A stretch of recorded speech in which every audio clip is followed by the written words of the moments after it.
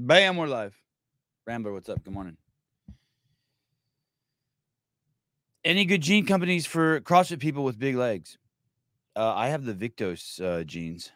I don't know if I would say I have big legs, but I like them. They're kind of stretchy. When I wear them, people give me compliments. I don't really usually get compliments on my clothes. I need a new Floyd 19 shirt because look at my Floyd 19 shirt. You see it? It's the black square. I like the idea of it. You know what I mean? It's like making fun of the black squares. It's like, hey, we all know who the real racists are. But this it's a I don't like the way this feels. And like it's only a matter of time before the washes are just going to make it fall off. I just need a really nice up high Floyd 19. And then maybe even below it, RTRD 19. Maybe like a few different 19s. Retard 19. What's up, Robbie Myers? Good morning. How are you, buddy? Good to see you. Does the wife decide on your clothes? No. If anything, it's the other way around. Not that I choose her clothes for her, but I've gone through phases where, not in a long time, before we had kids, I would really enjoy taking her clothes shopping and like just sit there and be like, okay, get that. I really enjoyed that. Maybe that's a sign that I'm gay, but there's a lot of signs. You need a new blue square shirt for Israel. Oh. Interesting. Sevon, do you believe in chiropractic care? It's crazy that you're asking that because in a little bit, we're going to have Jason Marshall on the show in an hour. He's not coming on till 8. And as I was doing research on him, he got, oh my goodness, I need to shave. He got some chiropractic care and he says it hurt him. I've been to 3 different body workers and all 3 of them I left worse than when I got there. And one in particular, I think really, really fucked me up. The thing is I've only gone to them when I'm injured. And I think that they have no fucking idea what they're doing. I went to 3 different ones. One guy put his thumb in my mouth and was pushing on the roof of my mouth. I wanted to fucking beat the fuck out of him, to be honest with you. Good morning from Sevon's Head. Thank you. I'm looking for. I started playing with my soundboard. I wanted to add sounds to it. I was kind of inspired yesterday. I mean, that's the story of my life. No respect. I don't get no respect at all. Little Rodney Dangerfield clip. But I need to find one where it's someone saying, "David, shut up, David." I need one of those. Right? Wouldn't that be good? Just every time he pisses me off, I just push the button. David, quiet. I need some like from some movie, some famous person saying that. Yeah. So the guy today is one of the best ERG guys in the world. He I think for 2,000 meters on the rower, the bike, and the SKIERG, he has sub 6 minutes. I'm not sure what the metric is. For the rower, obviously, it's 2,000 meters. I don't know, but he has like 3. He was the first guy ever, and he may be the only guy ever to get some sub 6 minute time. We'll find out the details on the rower ever, on all 3 ERG devices ever. And he went to a chiropractor, and he said it fucked him up. So when I was doing research on him, and I heard him say that the other day, I was like, oh yeah, good. That makes me feel better. All my chiropractors only used a device on me to adjust, nothing else. Because of my herniated discs, all my chiropractors only used a device on me. A device, yeah, that's what I must have herniated discs or something. I did a overhead squats yesterday for the first time in 5 years. I did 100 of them. I know, a little excessive, but I got some really good. I found some really good position. I used the 45-pound bar. I did sets of 10, like I always do everything, old school. Well, as you guys know, as most of you know, some of you haven't figured it out yet. I know everything. And I don't know. Call it a curse. I even know what I don't know. But there was a comment on YouTube the other day, 3 hours ago. Man, who's watching YouTube 3 hours ago? And it's from this girl. I think it's this girl. It says Jen Sentaster.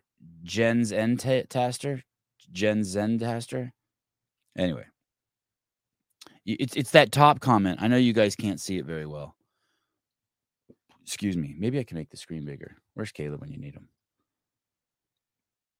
Oh, yeah. Here we go. And it says Sevon being wise every day on medicines, training, foreign policy, like he was a scholar. So I think that's like being facetious, like. But I have to read into it, right? Because it's passive aggressive, so I don't know. I'm aware I'm reading into it. It says Sevon being wise every day on medicines. I do like the way she spelled medicines. Training, foreign policy, like he was a scholar. It's that was thing that's like makes me think it's passive aggressive, right? And then it says, but hating on a person for not having an L1, telling us it's the end of the CrossFit world as we know it. Now, listen, I'm not hating on the guy with no legs. I'm hating on the guy with no legs that's supposed to be riding in the Tour de France. Like, hey, he sucks. Don't get him on your team. You get what I'm saying? This is so bizarre. I'm not hating on DeCoons for not having an L1.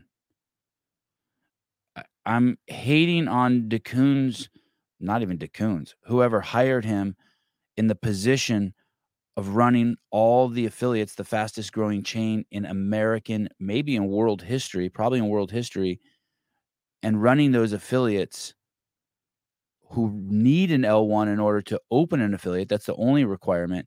And yet he doesn't have it. And then on top of that, the guy who founded the company and the methodology and was in charge during this fastest growth, Greg Glassman, says the worst thing that you could have is an MBA. And this guy has that. It's so. I know this is just low hanging fruit. I know it doesn't need any explaining. But this is a, you know when you go to a museum and they have a mummy there and they're like, "Hey, this is like the perfect mummy specimen. This is like the best we've uncovered 3,000 mummies, and this is like the one that's most intact. It's like museum pristine quality specimen." Well, this is that for just retards. Like you just know, you can just see the leaps this person is making, what they're omitting in order to. Like, obviously, I said something that's triggered them, and they're just, like, scraping at the bottom of the barrel to try to put something together to attack the logic. But it's man, it's just I'm just tripping on someone took the time to type that out. Sevon being wise every day on medicines, training, foreign policy, like he was a scholar, but hating on a person for not having an L1, telling us it's the end of CrossFit world as we know it. No, I'm telling you, it's the end of your Tour de France team if you have one of your guys on the team with no legs. That's it. That's all I'm telling you. Has nothing to do with the fact of whether he has legs or not. It has to do with the fact that he has no legs and he's on the Tour de France team. Now, if he's the guy that's like packing the sandwiches, you're good to go. But if he's that guy that rides in front of fucking the windbreaker guy, the guy who runs ahead, the guy who does the what's the guy called in the front that you get behind? Lance Armstrong gets behind and drafts behind him. If you're that guy and you don't have legs, your team sucks. You're fucked. Matter of fact, whoever hired him is a fucking moron. And then whoever's defending him, saying, "Hey, you're hating on people with no legs," dumb as fuck ever. And that's who you are, Jen Sentaster. You're the guy who thinks that I'm being against people with no legs just because I don't think he's qualified to run draft for Lance Armstrong. Great point, Pedro. That person also could struggle if the sandwich makings are on a higher shelf. That's true. But anyway, just It's just. And the thing is this is YouTube. Reddit's just full of. Someone sent me a bunch of screenshots from Reddit the other day, and it's like 20 comments saying bad stuff, name calling me, but not one of them like say like what I did. It's just it's nuts. But anyway, Jen, thanks for watching the show. I need your views. I need the moolah. I need the ad revenue. Okay, so back to my favorite subject. Me. Enough about Jen. There's this movie called Desert Runners. Let me see if I can find the Desert Runners. Desert and dessert still. Okay, here it is. Desert Runners. Here we go.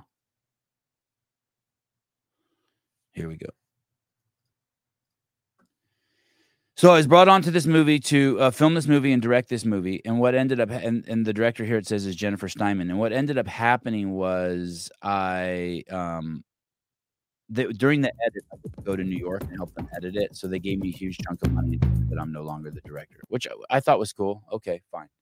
But anyway, during the shoot, I would say that I behaved like the director and I filmed it and I behaved like the producer. And that's not a dig on Jennifer at all. She's fucking amazing. Jennifer Steinman's amazing. Oh, she got married, Sternin. She probably hates me now. I think she's woke. But anyway, it's this movie, and basically what we did was we went to 4 different deserts. Well, there's an organization that runs these races, and they're called the 4 Deserts. I guess that's the name of the organization, the 4 Deserts. And we went to these 4 deserts in 1 year, and people have to carry everything that they need for survival on their back, and they run. And I forget how far it is. Let's say it's 200 kilometers, and it's in the 4 driest places on planet Earth, right? So by driest, I think it least rainfall or something, least moisture dropping. And believe it or not, one of them was Antarctica. So it was Antarctica, the Gobi Desert, I think that's in China, the Sahara, that was in Egypt, and the Atacama in Chile. So those were the 4 deserts we went to. Coffee break. Get your Paper Street coffee now, 15% off with code word Sevon. And it was crazy. It was wild. By the way, when I did this, I was working for CrossFit. That's a whole nother story. I was working for CrossFit, and I put in a request to the media director at the time, Tony Budding, if I could get 2 weeks off 4 times that year to do this. And I told him it would be better for it's smart for CrossFit to let me do this too, because it will expand my abilities. It's practice. And it will. I can talk about CrossFit with these people, and it will give me new skills, and will just make me a better filmmaker for CrossFit. They didn't like that idea, and they fired me. Kind of crazy, right? That was the first time I was fired. And when I was fired from CrossFit, I've told this story before. That was this is in 2009 or 10. I can't remember. But they let me go, and they told me that I would be put on a per video basis. So I could still make content for CrossFit, but they weren't going to pay me a salary anymore because I needed 4 times during the year. I needed 2 weeks off. Well, the year before that, I think I was making $4,000 a month. So I was making $48,000. I made $48,000 the year before that. By turning in projects individually that year, I made $320,000. Crazy, right?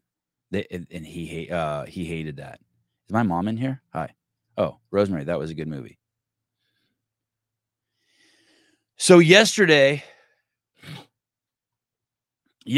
I'm at my kids' tennis tournament. Another crazy story. Wild story. I went with my mom yesterday to my kids' tennis tournament. Anyway, and while I'm there, there's this dad there. It's all Asian kids.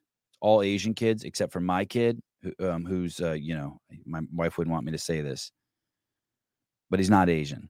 And then there's another kid there that looks like they're half Asian and half white. And I didn't see the mom, but the dad is straight Jew, big old crooked nose, long hair, pasty skin, just Jude to the gills. You know what I mean? Dressed like shit, but probably worth $50 million. You know what I mean? Like, don't give a fuck.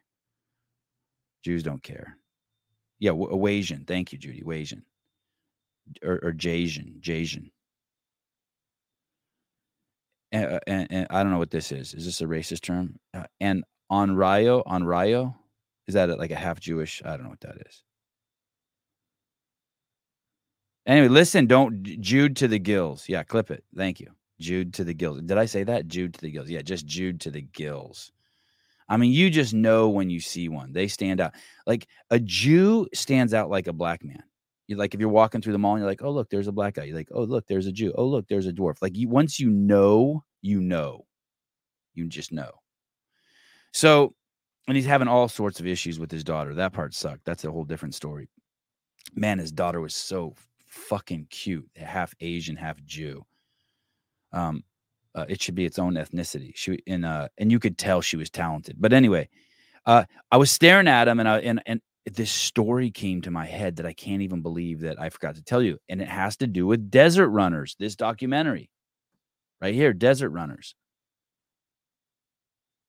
How come my name's not on here anywhere? Does my name get to pop up on here? Let me see. Synopsis.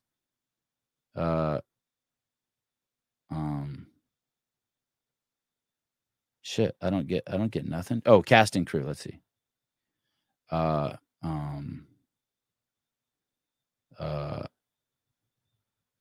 They paid me $40,000, by the way. I think I said that, to not be the director anymore. I really could use the money at the time too. Oh, cinematography by Sevan Matosian. Look, there I am. Okay. So, oh, they had a camera department? Anyway.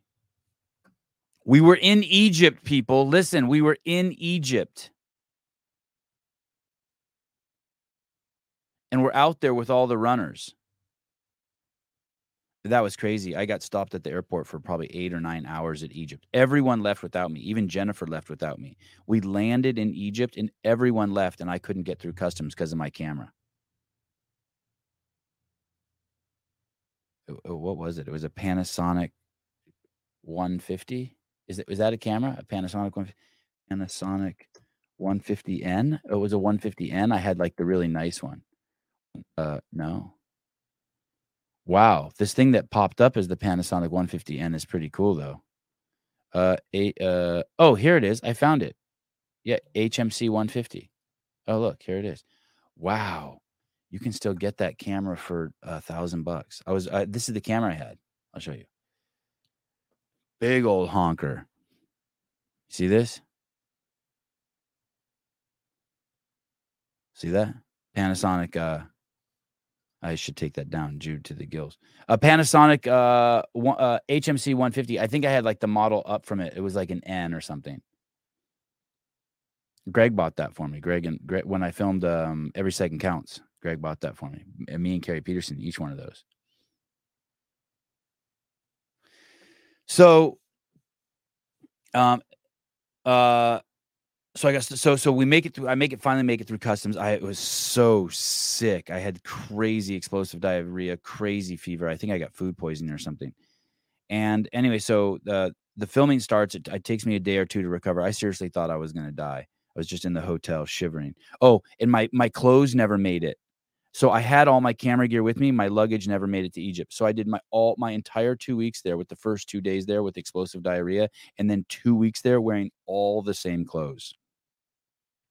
Well, Sevan, why didn't you go to the store and buy some new clothes? Because I didn't have the time to do it because I was so sick. And then the shoot started. And once the shoot started, they take you out to the desert in the middle of nowhere, and you have to go with the runners. So at night, I just slept on the ground in the desert with my, clutching my camera. Crazy, right? I'm telling you, I've done it all. I'm a bad dude.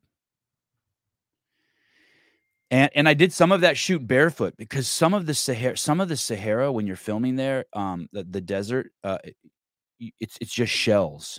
You can't even believe it. You're out in the middle of the desert, out in the middle of nowhere, and it's billions and billions of those little tiny shells. and for some reason they wouldn't get hot. So some days I would put my shoes in my camera bag and I would do the entire shoot barefoot, because the desert I'd be running in or walking in was just these little tiny shells. It was crazy. And these shoots were 24 hours a day. These people were just constantly going, right? God, my clothes were disgusting. We had to bring all of our own food too. So like I lived off of rations where you just add water to it. And what I drank all day was I drank these 1 liter, 1.5 liter bottles of water that I would have, and I would just put a Starbucks instant coffee in it. So I would say like mildly caffeinated the entire day.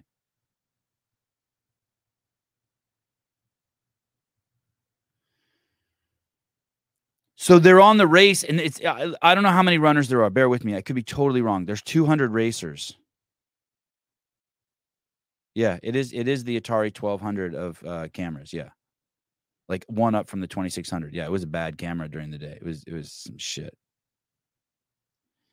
And the racers, 200 racers from all different countries. Now, to do this race was really hard, but the crown jewel was to do all 4 in 1 year, and there were like 2 or 3 people who attempted it. That the movie's about that kind of, as I remember, that was like the thing. And while we were out in the desert running, not me, I was just filming, the Egyptian police showed up. 20, they look like Tacomas, but they're not. And guess what they wanted? Go ahead, guess what they wanted? 3 days into the race, 20 Egyptian police showed up. Guess what they wanted? Somebody guess. Money, Matt Burns. No, great guess. 200 people from all different countries in the race. 3 days into the race, the police show up. What do they want? My cock, sex, money. They all great guesses. BJ's, fair. Come on, one of you knows. Yes. Hilux. It was a Toyota Hilux. Damn, you're good. I'd have never in a million years remembered that. Yes, it was a Hilux. CEO shirts. Nope. Passports. You're getting closer. My camera. Another great guess. They thought you were a Jew. Now we're getting really, really close. I remembered this yesterday when I saw the Jew guy at tennis. I'm like, holy shit, how did I not tell this story on my podcast yet? There was a Jew in the race, a fucking filthy Jew from Israel. And these motherfuckers, these fucking Hilux riding fucking Arabs came and fucking extracted the Jew from the race. They took the fucking Jew. Hunk of a Jew. Looked like fucking Tom Selleck. A little shorter. Boy, he was a stud. I'll never forget him. Thick fucking mustache. Crazy. He looked like an Adonis. He looked like what I pictured Dionysus to look like. He looked like a Greek god. Fucking had 10 pounds too much muscle on him to do the race. You know what I mean? 5'9", like Rich Froning if he had thick hair. Okay, not that cool, but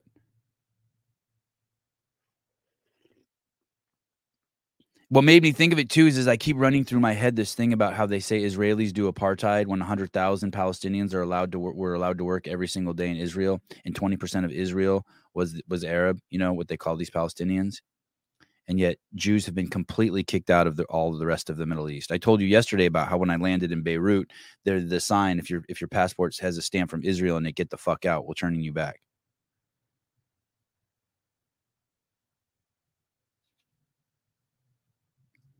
Bruce Wayne, the Hilux is the truck of war. Justin, so rich without Jesus. Yeah, Jew rich. Jew rich.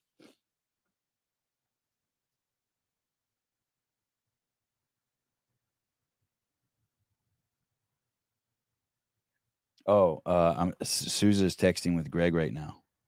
My I don't know if you guys can hear it. My phone's making noises, and that noise it makes is I have a special ringtone for when Greg texts me, and it's the Knight Rider sound. You know, like in Knight Rider, the front of the car, it's like whoosh whoosh whoosh whoosh whoosh whoosh.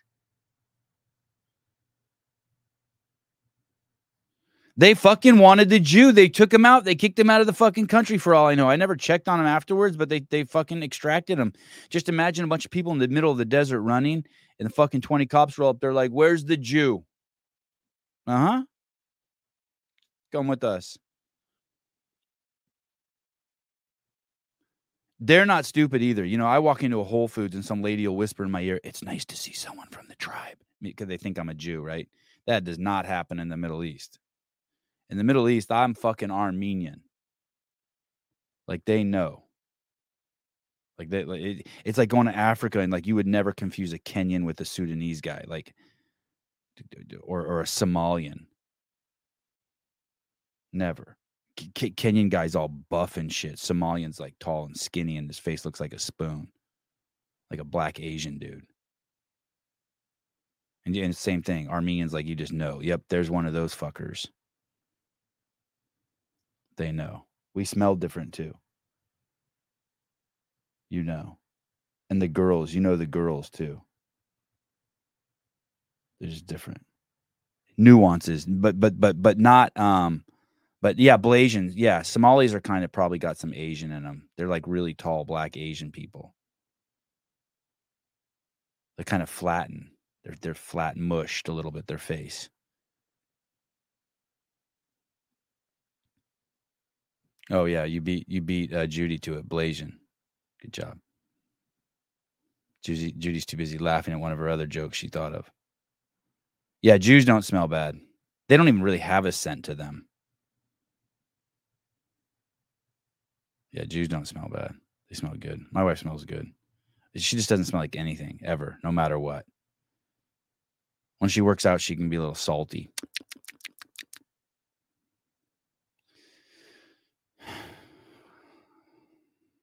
Oh, Magnus, that's not nice. I can't even read that.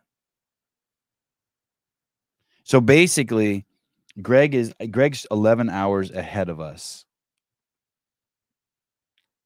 And so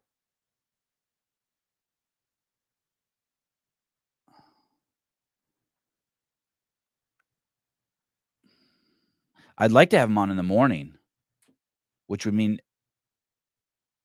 nighttime, his time. But then that kind of fucks up his day. I sure as hell would not want. I do not. Fridays are a struggle for me because we do the CrossFit Games update show, and that means like I have to be on the straight and narrow all day. Can't be out doing cocaine, or drinking. And so he's in Africa somewhere with his wife. And if I do a nighttime show with him, that means he has to just be on the straight and narrow all day. That seems like a lot to ask of someone. But if I do it at night, then I can stay on the straight and narrow all day. And then for him, it'd be the morning. What if I called Greg right now? Just in Africa. It's kind of one of the only tricks I have on the show is calling people.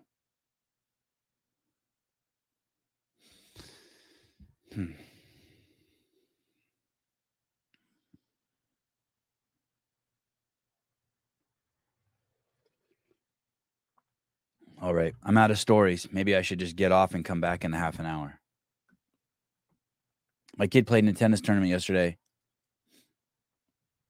You guys want to know the truth about it? The truth, like the real truth. It sucks. I want to tell you guys the truth, but there's people in the audience like David who will just like use it against me for the rest of my life. Oh, good. You're leaving? Okay, I'll tell it. David's leaving. Then I'll tell it. Okay, bye. Good. All right, go work out. You guys are going to love this story. It's fucking awesome. But David will use it against me. He looks for every flaw that I have, every flaw my family has. Ready? You would like Dave Castro. He's like that too. He likes to point out all my flaws. Okay. So in tennis, there's 3 different kinds of balls. There's an orange ball, has the worst. It's for little kids because it doesn't bounce much. Think of it as being flat, right? Then there's a green ball, and that bounces a little better, but it's still a little bit flat. And then there's a yellow ball. The yellow ball is like what the pros play with. like a Novak Djokovic, right? So when my kids started, oh no, and there's a ball before the orange ball. Sorry, it goes red, then orange, then green, then yellow. So there's different balls. And they basically they're just flat balls versus not flat balls. And finally, the yellow ball, the adult ball, is the least flat. That's the one probably all of you know. And what's crazy about that one is if you have a little 6-year-old kid playing on a full-size court, they can't get that ball. You don't realize that as an adult, but because they have to take 10 steps to get across the court and their reaction time's a little bit slower and they can't calculate exactly where it's going to be after the trajectory after the first bounce, they need a slower ball so that they have time to calculate all that shit. And then they also make the court smaller. They have different lines on the courts. So you use a flat ball on a smaller court and a fucking 4-year-old Asian kid can play tennis. Great too. So my kids have progressed from red to orange, and the academy that we go to doesn't have a ball, the green ball. They skip. So my academy goes red, orange, and then yellow. But there is this ball called green ball, and there's green ball tournaments, right? All of these different balls have different tournaments, I guess. So my kid's in the adult ball.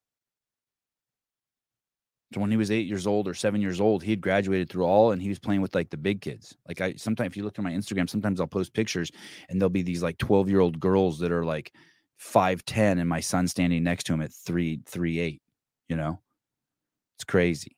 More than 2 feet taller than him. And he's playing with them.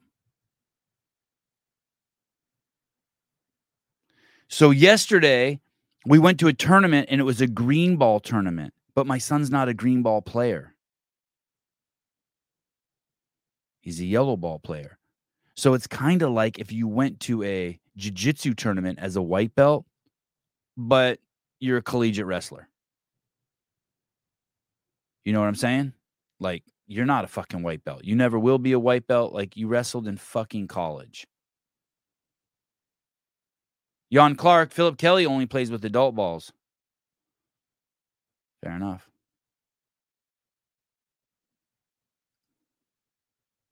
That's smart. That's healthy. I like that. I'd prefer that all my listeners only play with adult balls, if you know what I mean.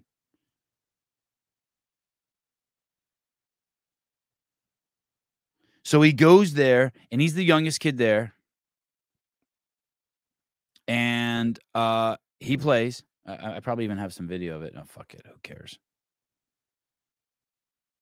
Devesh Maharaj, 3'8". He's only 6 inches shorter than you. Asshole. The burpee dude. So your son has the edge on all those kids. He should obliterate them. Dude, obliterated. I texted his tennis coach the other day. I said that was completely unethical. I was joking, of course. I enjoyed every minute of it. I just like fucking with the fucking tennis coach. He's like borderline autistic. He's so strict. He's like telling my kid before he leaves, it's not about winning. It's about having fun and going out there and giving it your best and all this shit. My kid goes out there and fucking obliterates these kids. All the other kids, dude, Asian kids. And when I mean Asian, I mean like imported Asian. Like they don't speak English so good. And dad's got like 4 cell phones videotaping every single one of his kids' shots. Goofy motherfuckers. Goofy. Hardworking, dude. Those kids never quit. Man, some of those kids were hanging on for dear life against Avi. Oh, how old your son? He good. He hit hard. It's so hard for me to talk back to him just in a regular voice. I want to do their accent back to him. You know what I mean? Like when foreigners talk to you, like a Russian starts talking to you and you're like, hi, Roman. Nice to meet you. I wanted to do that back. You have to force yourself not to do that. Not because you're trying to make fun of them, but you're just mirroring the people, right? Man. All nice parents. No douchebag parents. Of course, there was one Asian lady there had so much fucking perfume on, and she had a mask on her face that was so fucking tight you couldn't hear her. The mask was on her face like this tight, just around her like this. Like this. Oh, hello, how are you? was crazy. Like, yo, bitch, you stink like perfume. And you got a mask on that's so tight I can't even hear you.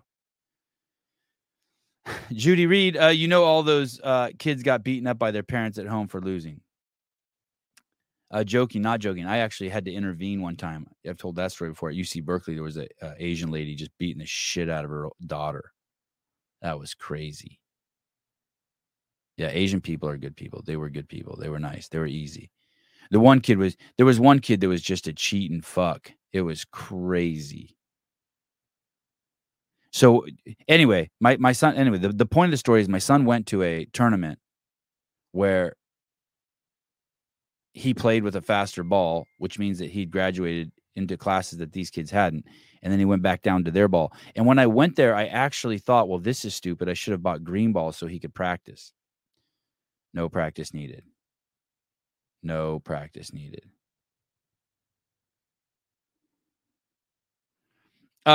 Coffee Mountain Mama, when Sevi talks to his black friends, he says dog and calls them brother. Yeah, so what? Yep, that's correct. What's up, brother? What's up, player? I did it to my white friends. What's up, G? But I don't let my black friends call me Sevi. I make them like really draw out the name like I'm one of theirs. Savon. Hey, Savon. You know what I mean? Like I'm black. No black person's gonna not have any black person call me Sevi. Lamar, Savon, come inside. You know, doesn't that like I could be like I am one of them. You hear it? Tyrone, stop picking on Savon. Savon, come inside. Come inside, Savon. Have some grape soda and chips. Come inside, Savon. Oh, you little fat boy. Come here.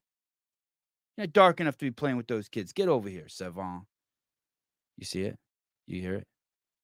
Maybe my parents named me that because they wanted a black kid. Savon.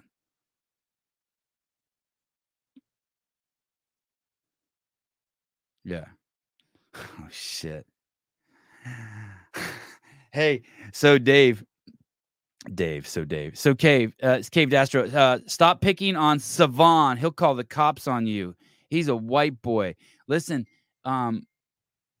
so those are the two sound effects I want. And I want to take credit for them, but my wife told me yesterday after listening to the show, she said, hey, the sound effects you need is I need a siren that goes woo, woo, woo. Anytime someone makes fun of me for calling the cops, I was like, oh yeah, I need that. And then I need shut up, David. I need those two. Those would be great little additions. So like you would say that, and then I would push it. But there's nothing. What a stupid son of a bitch. Yeah. Oh, that's Biden. I did that one yesterday. Can you guys even hear that one? What a stupid son of a bitch. Hey, Cave Astro, stop picking on Sevon. He'll call the cops on you. Well, Cave? What a stupid son of a bitch. See? Not Loki making fun of me, David. David Weed. Haley Loki making fun of you. Not Loki. Audrey, I want a ew Brian button. Oh, here's my mom. No, Sevon, you were not named to assimilate with the black folk. You were named after a lake in Armenia. Oh, fuck. Darn it.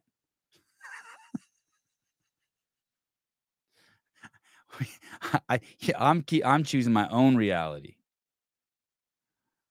I was named to fit in with the black kids. Oh man, do you know that line from the Jerk, Steve Martin? I was born a what is it? Steve Martin, the Jerk beginning. Let's see. Steve Martin, the Jerk, black boy. Is that?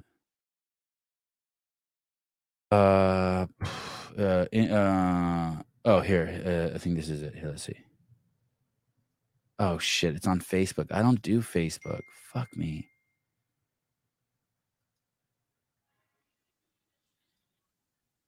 The Jerk intro. There he is Googling again. Oh, here it is.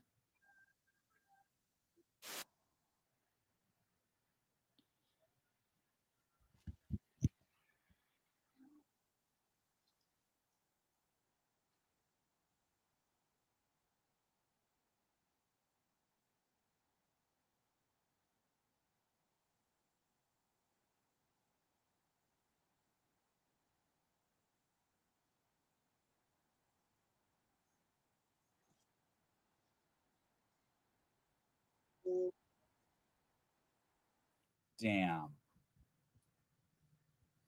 The Jerk is a classic. What the fuck's wrong with my mic?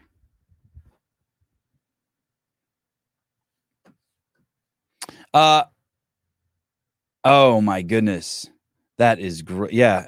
Audrey, I just put some whole milk in my coffee in honor of Brian. This is a great response to that.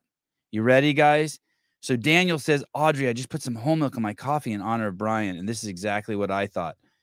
From Christine Young. Oh, Daniel, you must be poor. Gross. Yeah. Yeah. Oh, you thought you paused the show because I was frozen? But you could hear audio, couldn't you? You could hear the Steve Martin clip.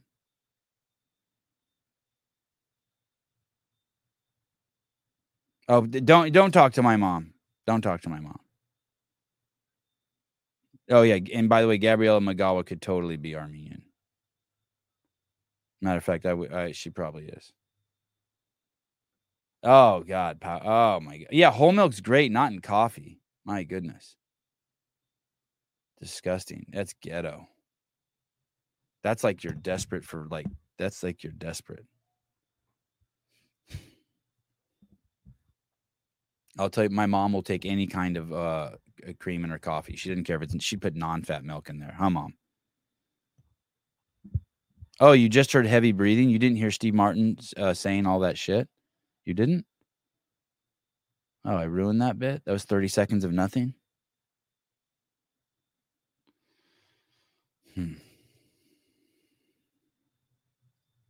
Audrey, I'll teach Brian the ways of the world, Sevy. Just wait. He actually yesterday. What's funny is he sent me a. This is a true story. This is crazy. I was at tennis yesterday, watching my kid play tennis, and Brian sent me a picture of a carton of whole milk, and my mom was sitting next to me, and I teased her. I'm like, "Don't read my text messages." I was messing with my mom. She's like, "I'm not." I'm like, "Yeah, you were. I saw you," and I was just fucking with her. And then I go, what does this even mean? And I showed her the picture that Brian sent to me, a whole milk, because I didn't even get it.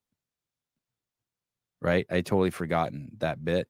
And my mom goes, "Oh, because on your show you were making fun of him for using whole milk." And look, here we are the next day. I don't know how you guys even remember that stuff.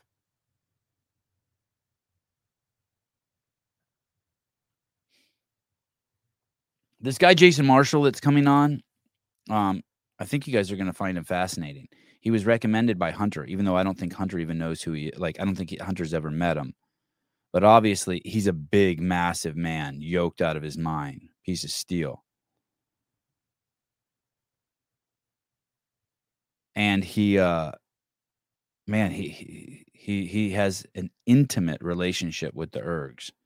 And his favorite one is the one that I don't own, that I think is disgusting. I don't understand it, but it's his favorite one. It's the ski one. I don't know if he's natty. I don't know that stuff. Someone has to ask Killer or something.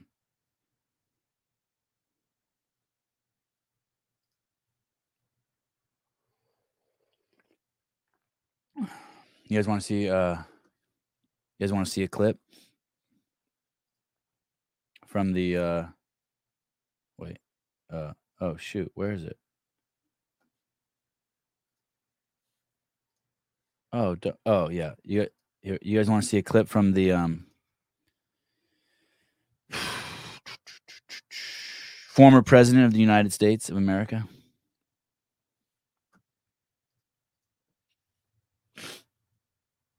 Do you guys think that there's some things you could point to that would cause like the situation we're in? Like I feel like there are like 3 or 4 things I could point to.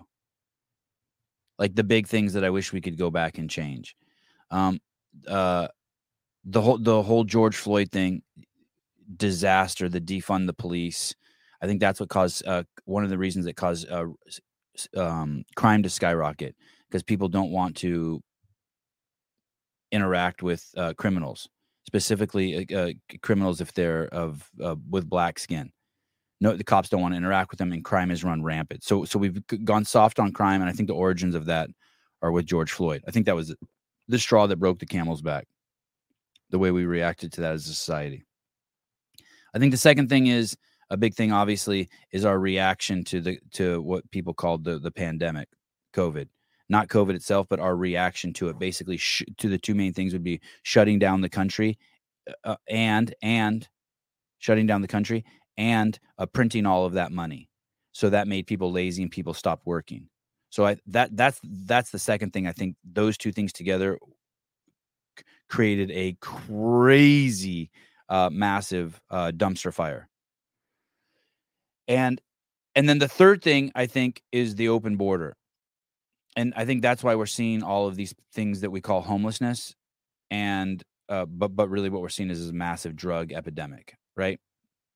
So the George Floyd thing basically flipped the script on racism and made it so that the blacks that wanted to play victim could scream and play victim, and that the whites could be the most racist they've ever been while pretending to not be racist. And so we have that problem. And then the cops got scared and don't want to go to jail themselves, so they stopped enforcing crime.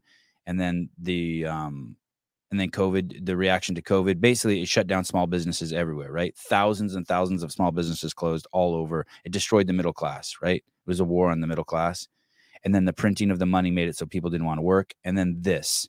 Then I think the third major problem, but by the way, we know none of those things would have happened under a Republican government, right? So, and then this. And what's crazy is I was a Democrat during that. So, I don't know. Blame me. Sevi, no one is listening to your monologue.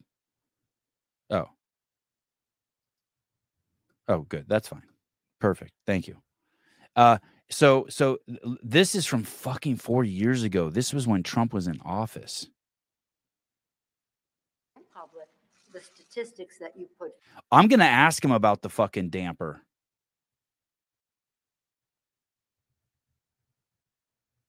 I'm going to ask him about the damper.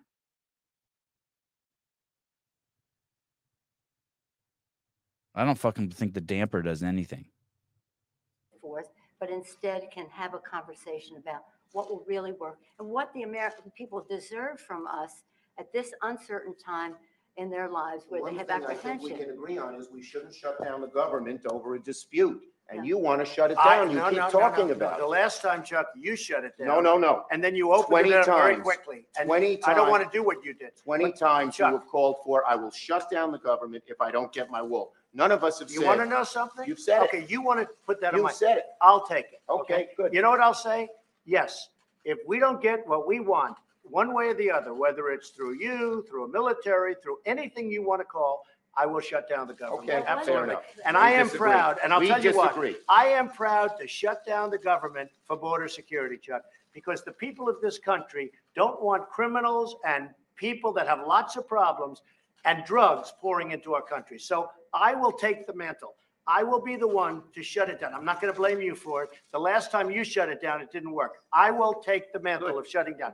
And I'm going to shut it down for border security. Believe you shouldn't shut it down. But thank you very much, everybody. Thank you. I can't stand the way this Schumer guy even sits or looks, or he just vibes me. Yeah, Cuck Schumer. Yeah, it's bad. Tank Reeves. Savan, any government is a bad government. Don't believe in false deities. I don't. I'm carnivore. We can ask him about all that shit. So I think that's the third piece. I think that fucking border. And unfortunately, I don't think we've seen the worst of it. Heidi, throwing back some of my Taoism in my face. Don't think I didn't see that, Heidi. All it's the thing is all problems must flourish before they come to an end. Sevi, Savan, no one is listening. Yup, your monologue. Lower damper. Fuck your damper.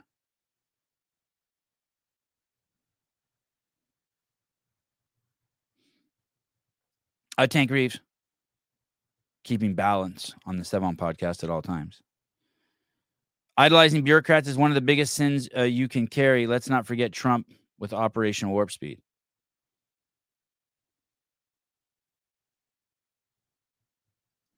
I don't know, Sloppy. This is if you want to destroy cartels and the war on drugs, border crisis is all but solved with that one action alone. Ooh, I used to think that, and I don't think that anymore. Because we legalized marijuana in this state, and it caused all the problems got exacerbated. Like way worse. Like we have a real cartel problem in California, like legit. Dildo, higher damper equals much faster fatigue. But do the calories or the watts go up faster? Do the calories go up faster? What are the implications of that? Does it just make it harder to pool? No, we're not talking about dampers. We're talking about hampers where you put dirty clothes tank. Are you guys all talking about rowing hampers? Yeah, hampers. Like I have a hamper in each of my bedrooms. I have two in my bedroom and one in each of my son's bedrooms. My twins share a hamper.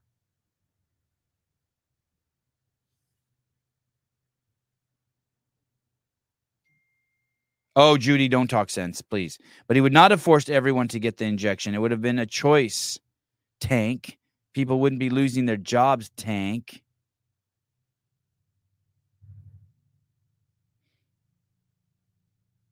At the Halloween party, I dropped a bomb.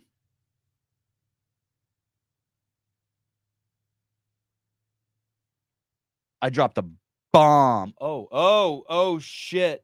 Text message from the quarterback, Tyson Benjamin. Yeah. God, I love you. God, I love you.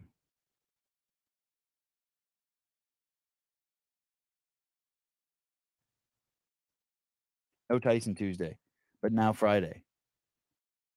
I text with a quarterback. I am better than most of you. And I plant fruit trees. Dude, ask all these questions. Devesh, ask all this shit when you come on. This is great. Let's milk this dude's brain. Do knees go inside or outside your arms when rowing? I'm tall and struggle to keep my knees together when rowing. You're tall? There's tall Indian dudes? Oh, you're not Indian. You're Toboggan. You're Toboggan? Is that the name of the country? What fucking country are you? Trinidad Tobago? I still struggle to believe that that's a country. Is that like Gaza? It's not like a real country. It's just a piece of land.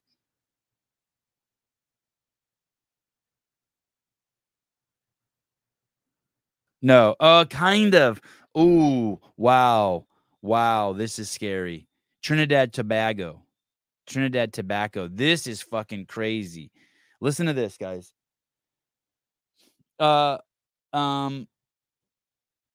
Listen to this. This is nuts. Do you? I think this is a question, so I'm going to throw a do.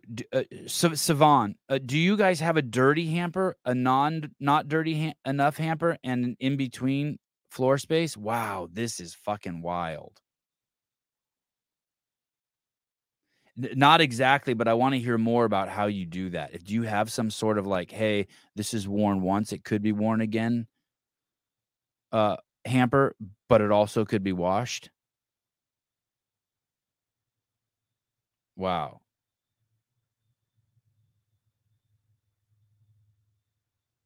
Man. We this is kind of gross. I never thought of this, but our clean clothes hamper and our dirty hamper are the same hamper, meaning you take the hamper to the laundry room and then you put the clothes in the washer. This is the way I do it. My wife probably doesn't do it this way. I put the clothes in the washer. The clothes that don't make it in the washer, like because I separate the whites and the colors, or don't tell anyone I do that, please. Clip it.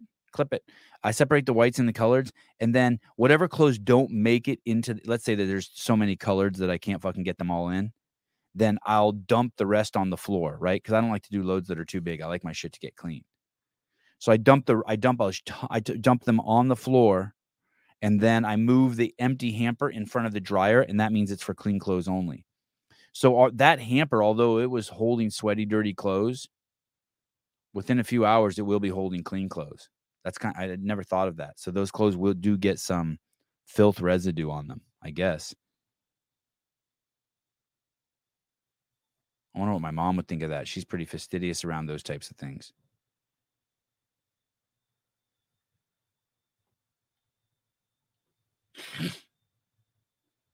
Daniel Garrity, Sevi, check out the locker room survey conducted by Players Association before talking to Tyson. Bears were 13th out of 32 best training facilities.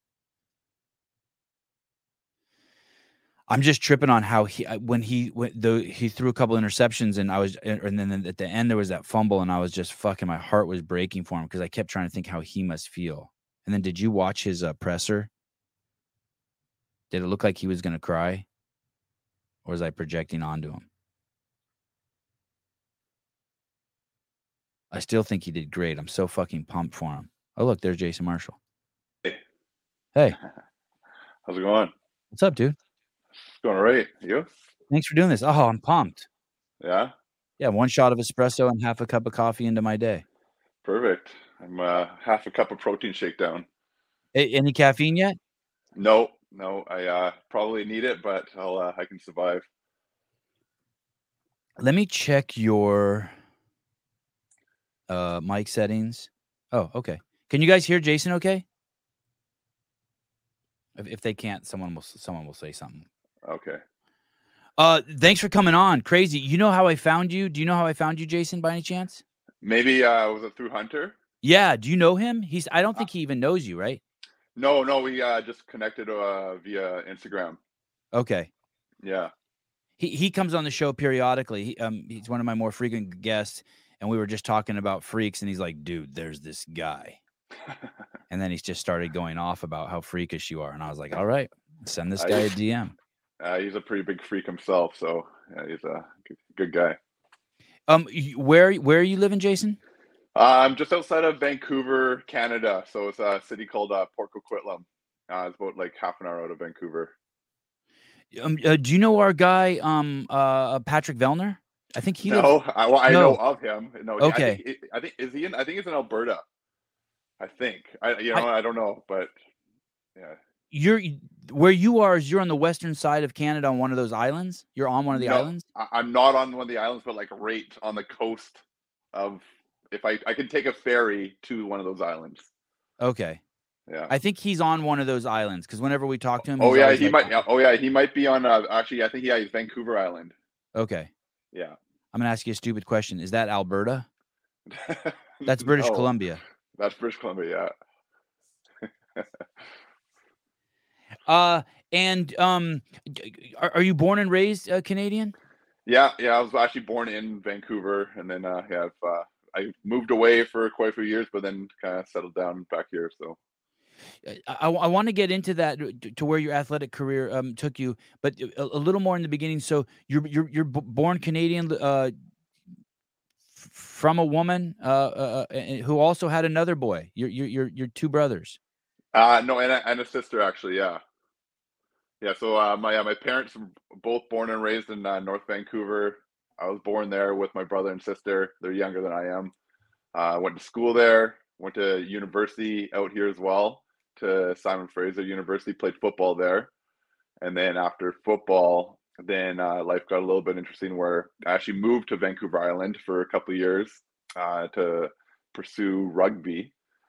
And from there, moved over, made the Canadian national team. Then went over to played in a World Cup. Then got a professional contract to go play over in France for 3 years. Then went down to New Zealand for half a year. Then went back to France for another couple of years and came back. Yeah, it is a you were in full. I mean, you've been in full athlete mode your whole life. Let me go back a second to just after you were born. Was your dad an athlete? Was your mom an athlete? Yeah, they're both pretty athletic. My dad played football. American football. American football. Yeah, American football. Yeah, sorry. Yeah. But he was also a wrestler. He come from a pretty wide range of athletics. My mom was a good runner. She's also pretty athletic, right? So. And then having a younger brother, just a year younger than myself, they needed to find outlets for us, and they just threw us into sports as young kids. So like played everything, like played soccer, played baseball, played hockey, and then once I got into high school, that's kind of where I found rugby, football, and I still played basketball, but I wasn't very good at basketball. Tell me about hockey. When I think of Canada, I think of it almost as being mandatory, especially for men of your physical prowess to take that up. How did that not become your you know what? Or am I just misunderstanding that? Am I overgeneralizing? No. You know what it is? It's expensive. Mm. So yeah, I like also my parents didn't have a whole lot of income when I was growing up. So to put me in hockey was like a substantial amount of investment, a lot of secondhand or hand-me-down equipment, and nowadays, well, even back then, for you to try and go far in hockey, it was pretty much an all-year-round sport, and where you'd have your main season, which would take up, I don't know, 4 months or 5 months, and then from then you go in all these like separate all-star teams or like training camps, like for the rest of the year, and then go right back into it. So. Like I loved hockey when I was playing it. I didn't play for too long. Then I had like a bad run-in with a coach when I think I was grade 8. So I was maybe about 12 or 13 years old. And that was like the first taste of when, if you're not doing very well, they just sit you on the bench and you don't play. And I wasn't into that. So yeah, called it quits pretty soon after that. If you have a wife and a child now, right? Yeah, I actually got 3 kids. Yeah. So no shit. How old are your kids? Well, I got a 2.5-year. Oh, she's turning 3 in January, and then we actually have twin boys that were born in April. So, and your first one's a daughter. You have a daughter that's 2. No. All 3 boys. Oh shit! That's what I got. Do you know that I have that? Oh, I didn't know you had 3. I knew you had a son. I didn't know how many you had. Yeah, I got a boy that just turned 9, and then I got 2 boys that are just about to turn 7 that are twins. Oh no way! That's awesome. Crazy. Yeah. Yeah. Were you going for 3? No, we didn't want any kids. We didn't want kids or to get married or nothing. And then all of a sudden, when my wife was 39, she saw this other chick breastfeeding. And my wife was already 39 already, and she's like, "Hey, I want to try that." I'm like, "We don't have any kids." She's like, "I know, let's get one." So we did what people do to get a baby, and we ended up with 1. And then that led to just us being completely careless. And then we ended up with, because she's older women, I guess, start dropping multiple eggs. And so we had twins. Dude, it's the best thing that ever happened to me. Oh, that's good to hear. Because it's like right now, we're in like I don't know if I want to swear, but we're in the shit right now. So yeah. April, is your wife breastfeeding? She's pumping. So like so it's all bottle fed, but it's breast milk. Yeah. How crazy is that? So I didn't know this. This is for all of you out there. Women's boobs will make as much milk as they need. So when a woman has twins, the boobs get twice as big. They produce even more milk. Yeah, it's crazy, isn't it? Yeah, I feel bad for her. She is. I didn't enjoy it. Don't feel bad. Enjoy everything. My wife's like, if you get me pregnant again, I'll give you triplets. And all I thought was, oh my God, your tits would be crazy. Oh man, yeah. But that's just me. Yeah, no, I've promised her some type of a boob job once the kids are done. So you promised her. Yes, I did. You're such a good dude. Well, you know how it is. Like they get used and abused for like 4 years, and then she's just kind of worried about what they're going to look like. Oh, they'll be fine. Yeah, they'll be fine, but we'll deal with it if there's a problem. And 4 boys is 4 boys or 3 boys is a lot. I wonder what in the winter it's going to be. I'm in California, so I can always just push them outside. But man, you're gonna have to keep them busy in the winter. It's like living with 3 monkeys, dude. It's absolutely nuts. Well, that was the problem. Like, we only wanted 2, and then like our living situation kind of suits 2 and not 3. So we're gonna have to upgrade our living situation in the next couple of years for sure. So trying to keep it a little bit more manageable. But as you know, I'm sure you know that what the property costs are like these days. So it's like stressful. You know what's a trip also, this might make you feel better too, is my kids We have 2 bedrooms. The twins are supposed to share a room, and the older one, they all sleep in the same room. They refuse to use the other room. Oh yeah. Yeah, they're so at 9. My oldest is 9, and like they still every single night. They don't even go in the other room. Oh, that's awesome. Yeah, so you could keep them together for. I mean, they're boys. Well, you got to keep one eye on them. They'll do some crazy shit, but Yeah, well, I know. Well, me and my brother got to no good when we were that age, so yeah, keep it separated. So is your dad a big dude? How big are you? What's your size? I've had many sizes over the years, but I'm like right now I'm about 6'3", about 220 or 225. And what's the biggest you've been? Well, I've always been the same height, but no, I got up to about 265-ish when I was playing rugby. Mm-hmm. Yeah, it was I was really, really strong, but like you could see that my face was probably about double the size, and I didn't really have much of a neck, so yeah, it was pretty uncomfortable. Yeah, that's crazy. So that's 45 pounds larger than you are. And did you keep that for years? No, like literally the moment I realized I wasn't gonna play rugby anymore, I was like, okay, I'm losing this weight like now. Like even I was in middle of the season, like I had quite a few injuries, like it was like back to back injuries, and at that point I was like, okay, I'm done. And I started losing weight like during the season because I knew I wasn't going to play at all the rest of the season, and I knew I was done after. So yeah, I ended up losing like 20 pounds like during the season. My teammates were like, "What are you doing? Like, what's going on?" But yeah, no, I was happy to get done. But yeah, that's it. So on the left there, that picture, I ruptured my left bicep, and that's when I was just, and at that point, and that was like my 3rd or 4th injury in a row. So I was like, you know, I'm done, because my wife was over there, or girlfriend at the time was over in France with me, and she obviously we realized it wasn't going to be a long-term thing, and at that point I'm like, okay, I'm 32, like out of contract. How much do you weigh there? How much do you weigh there with your arm broken? Yeah, about 265. Wow. Okay. Yeah. And then how about on the right where you're all jacked and chiseled? Is that probably about 230? Wow. Okay. Oh, that's some good shadowing there, though. Yeah, of course. And probably you just worked out. Yeah. Well, I like it was a huge journey in terms of how I got there. A lot of I tried all the diets. I tried intermittent fasting. I tried what's that one where it's just fat? Keto.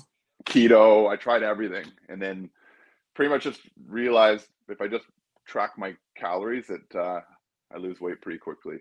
And what did you settle on for consumption?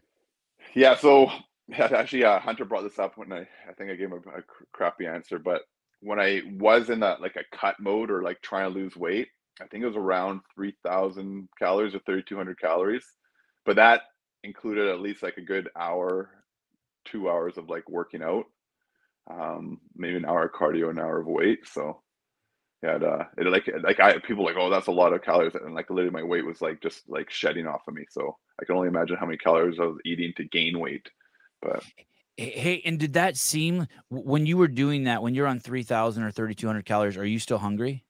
Oh yeah, like that's the thing. It's like I still try and keep that same diet now, although I'm not really trying to lose weight. But my brain will literally go into like overload mode, and I'll like go binge eat for like 10 minutes, and then I'll be like, what just happened? And then I just had like 1,000 calories or something like that, just because I swear that it just tells me, hey, you're starving and go eat something. Hey, is that I've heard this before. Is to look like this, do you think you just always have to be hungry? Like if I have Rich Froning on next time, like do I need to ask him? I don't know why I've never asked him. Like Rich Froning's a CrossFitter, by the way. Yeah, I know who Rich. Yeah, I know who other big CrossFitters are. Okay, maybe I should just ask him. Like, hey, like, are you this picture where you're just ripped here? Are you hungry? Like you have to be always hungry. So I did an experiment actually with that picture in particular. That's probably the leanest I've ever been, and I did 1 month of just a vegetarian diet. I was trying to do after rugby. I didn't really know what I was wanting to do, and I knew I was going to do like in the fire service, but there's always time to do extra stuff on the side, and I wanted to try and maybe grow like a YouTube stuff or whatnot. So I made a video of like, okay, I'm going to only eat vegetarian for the next month, and I ended up losing I think I lost like 8 pounds. And yeah, I was because I was very strict about it. Like, and like I had eggs and protein powder and stuff, but no meat. And Did you eat any refined carbs during that, like chips or pastas or? No. Like I was like crazy strict, like recorded everything. And but I find like once your body gets over that initial like shock of like, okay, what's going on, you almost like it like accepts it and like realize, okay, this is the new norm. Especially when I did the intermittent fasting, like I literally went from like eating like tubs of ice cream to like trying to maintain my weight to like not eating at all from the moment I wake up till noon, and then I'd have my last meal at 8 p.m. and then I obviously the first couple of weeks was like insane, but after you get used to it, like the body's okay, this is what's going on, so it becomes a little bit more comfortable, and you're like, although you are starving, you don't really, I don't know, it doesn't register as it normally would have. But yeah, when I do fasting and I play with it a lot, there's always a couple times during the day. They're very short windows, but they're powerful, like 5 or 10 minutes twice a day, where I'm like, I catch myself like marching towards the fridge. Oh yeah, I'm like, whoa, buddy, are you sure you want to do this? And it's like they're and then once it's gone, and it's small, it doesn't persist. But when those 1 or 2 times come up, it can be nuts. Oh yeah, it's crazy. It's like I don't know. It's hard to explain. You're an addict. You're justifying it. Oh, just one handful of almonds. Just one handful of almonds. You're good. Yeah. And then like obviously I try to research like tricks to trick the mind that you're not hungry, and like I know like a lot of water or flavored water or just to kind of give that like sweetness or like or cinnamon would like there's no calories in that, but you like add it to certain things and make it almost as if you're eating something like sugary or whatnot. Right. So, yeah. A big old dose of caffeine will do it too, but that sucks because it's 5 o'clock at night and you're just like, well, I can't do that. Yeah, at that point it's just like you're in survival mode. You just don't get away from the caffeine, but to try and slam some water to make the stomach feel full. Yeah. Jason, what was the first ERG? What are your experiences with the ERG? First of all, I guess before we go there, let's entice some people. You've done some crazy things on the ERG. Tell me about this sub 6 minutes on the ski, row, and bike that you did. Give me the details of that. You were the first guy ever to do it? Yeah, I think I'm actually the only person that's done it so far. Although what's his name's brother didn't break it? No, well, he has it on the row and the ski, but he doesn't have it on the bike yet. Wow. That's James Hall. That's Eddie Hall's older brother. He's a free. I think he can do it on the bike. I don't know what's like stopping him, but again, he's a freak, and he has multiple world records on both machines. So, or at least one record on the row and quite a few on the ski. But yeah, the first ERG I got involved with was the rower, and it was like introduced to me through rugby with our fitness.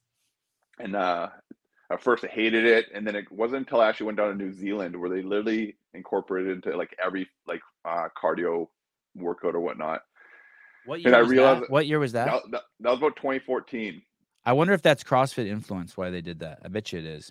You know what? Well, yeah, a lot of the workouts they did were kind of like, if you look at like some of the CrossFit workouts, they kind of like mesh quite a bit. Like for example, the one workout I did would be that they always did was like a 500-meter row and go run like 800 meters or like half a mile, and then do like 6 sets of that.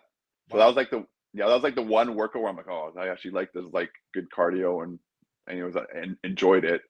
And then I actually realized I was actually pretty good at the rower at that point. Just I don't know why, but it just I guess longer limbs and whatnot, and I was quite strong at the time. So. And then it wasn't until after rugby when I got on with the fire service, a guy at the fire hall, actually, we have like a 1 hour, half an hour, 45-minute like time period during shift to like work out. And he challenged me saying, hey, I bet you can't do a 1K under 3 minutes. And then anyways, went crazy challenge. He must have known you were really fit. That's kind of a crazy thing to say to someone. Well, you know what? I think he saw me on the rower quite a bit. So and I guess he's just like, hey, can you do that? Like, you do a 1K under 3. So I did it. Could he do it? Could he do it? No, Oh. I don't think so. Just curious. You did it. He challenged you, and you did it. I did it, and then at that point, it kind of got me curious of like, oh, I wonder what a good time is, and that took me to the internet and I ended up finding this like crazy online community that like evolves around all of these ERGs, and I just started kind of getting into it, like looking up times, trying to beat it, and at that point, I looked up like what the golden test is on the rower, and it was the 2 kilometer test, and anyways, I kind of started training for it. I had no idea what I was doing when it came to training. I took a video of it, posted on, and anyways, I knew sub 6 was like the time to beat, or like the time to try and get. Anyways, I did it. I actually did it at the fire hall, and posted the video to YouTube. And then from there, I got quite a few people like reached out to me and be like, hey, like, do you want to join my virtual team, or do you want some tests, or do you want some tips and tricks and stuff like that? So yeah, from there, it kind of got crazy. Jason Marshall, 2K, YouTube. Actually, it probably would have been like December of 2019, I think, or maybe 2018. 2020. Well, this might be. I've posted quite a few. Right? Yeah, crazy, dude. And like, yeah, so like my form was crap. I had the resistance all the way up to like 10. That right there is my sub. That's my sub 551. That's in my garage there. Yeah, your form looks amazing. That's the fastest 2K I've ever done. That video. God, you pull that string easy. Hey, that's just a regular concept too. That's just like it's just the model E or D, I think it is. Yeah, the one that like everyone uses. And when you pop on the scene, are people saying you're full of shit? Like when you post your times? I think at first, but again, usually what happens when you come out of the woodwork and they're like, oh, look at this steroid user coming on. And so I got a lot of that, which I like had mixed feelings about. Like one being like, well, like, screw you, you have no idea how much work I put into this. And second, be like, okay, well, almost take it as a compliment, thinking that, okay, well, I'm obviously achieving things that not a lot of other people have and whatnot. So are your mom and dad big people? I mean, you're big. You got like, I mean, you're not Tony Robbins. You're not weird big, but you're big. You got a big old fucking head and big old shoulders. I don't got big shoulders. I got big traps, but traps. Yeah. Actually, I get the joke when I was playing rugby because I was literally, my traps are like this big. They said I was built like a fish, but because I have no shoulders. But yeah, my dad's a bit bigger. He's 5'11" ish. Like, almost 6 foot, I guess. My mom, I don't know, normal size, I guess, for a woman, like 5'7", 5'8". But yeah, I'm quite a bit taller than both of them, obviously, and but they're again like good athletic genes, and I kind of just inherited some good genes. So 6 minutes, sub 6 minutes, a 2K on the rower. What is it? What is it on the bike? The bike, it's a 4,000 meter test. So you double the meters for the bike. But I only did it one time. I attempted it once because it was the last machine I had to do, and I got like a 5:58, I think, just like kind of barely squeaked it under there. You do it all in one day? No. Actually, like the closest I've done is like I did the ski 2K. No, I did the row 2K, and like the next month I did the ski 2K. Okay. Because the way I try and train like all 3 of them together. I don't like technically specifically focus on one for a couple months and then go to another one. Because I enjoy all 3 of them, and I get bored if I just stick to one of them. So. And then what's the ski sub 6 minute? What are the metrics around that? Yeah, just again the same as a row at like 2,000 meters, and yeah, just that is by far the hardest one, in my opinion. The ski is a different beast when it comes to like the endurance and strength needed to kind of get the times down that low. But it's by far my favorite machine. But yeah, the hardest, but your favorite. Yeah, weird to say that, but yeah, it was something that I'm like definitely like I'm probably like the best at, or like with out of all the three of them. So yeah, I don't know, I love it. I'm gonna ask you a question that I have no idea what it means. I obviously have machines in my house, and I know I see the damper, but I have no idea what the damper actually does. Is that what he means? Is that what this question means when he says what's the drag factor? Yeah, so the damper and drag factor, like are they the same thing? They go hand in hand. So the drag factor is you use it, and you can find out your drag factor through the screen itself, but you adjust the damper to find out what your drag factor is. So I'll just answer the guy's question. So for the ski, for the majority of my workouts will be between a 122 and a 125 drag factor. For the row, I do a 135 for like every workout, and then for the bike, it's a 125 as well. And what is it? So before you tell me what the drag factor is, what does the damper really do? It adjusts the resistance, the air resistance that's going into the machine. So like air the higher resistance. So the higher it goes, the more resistance you'll have, and then obviously the lower you go, the less resistance you'll have. So why would you ever put it higher if you're going for times? Because changing the air resistance wouldn't make the metrics go up faster, would it? Okay, again, I should know all this because like I'm just a little naive when it comes to these machines and how they exactly work. But a lot of the stronger guys out there can generate. It's all about power output.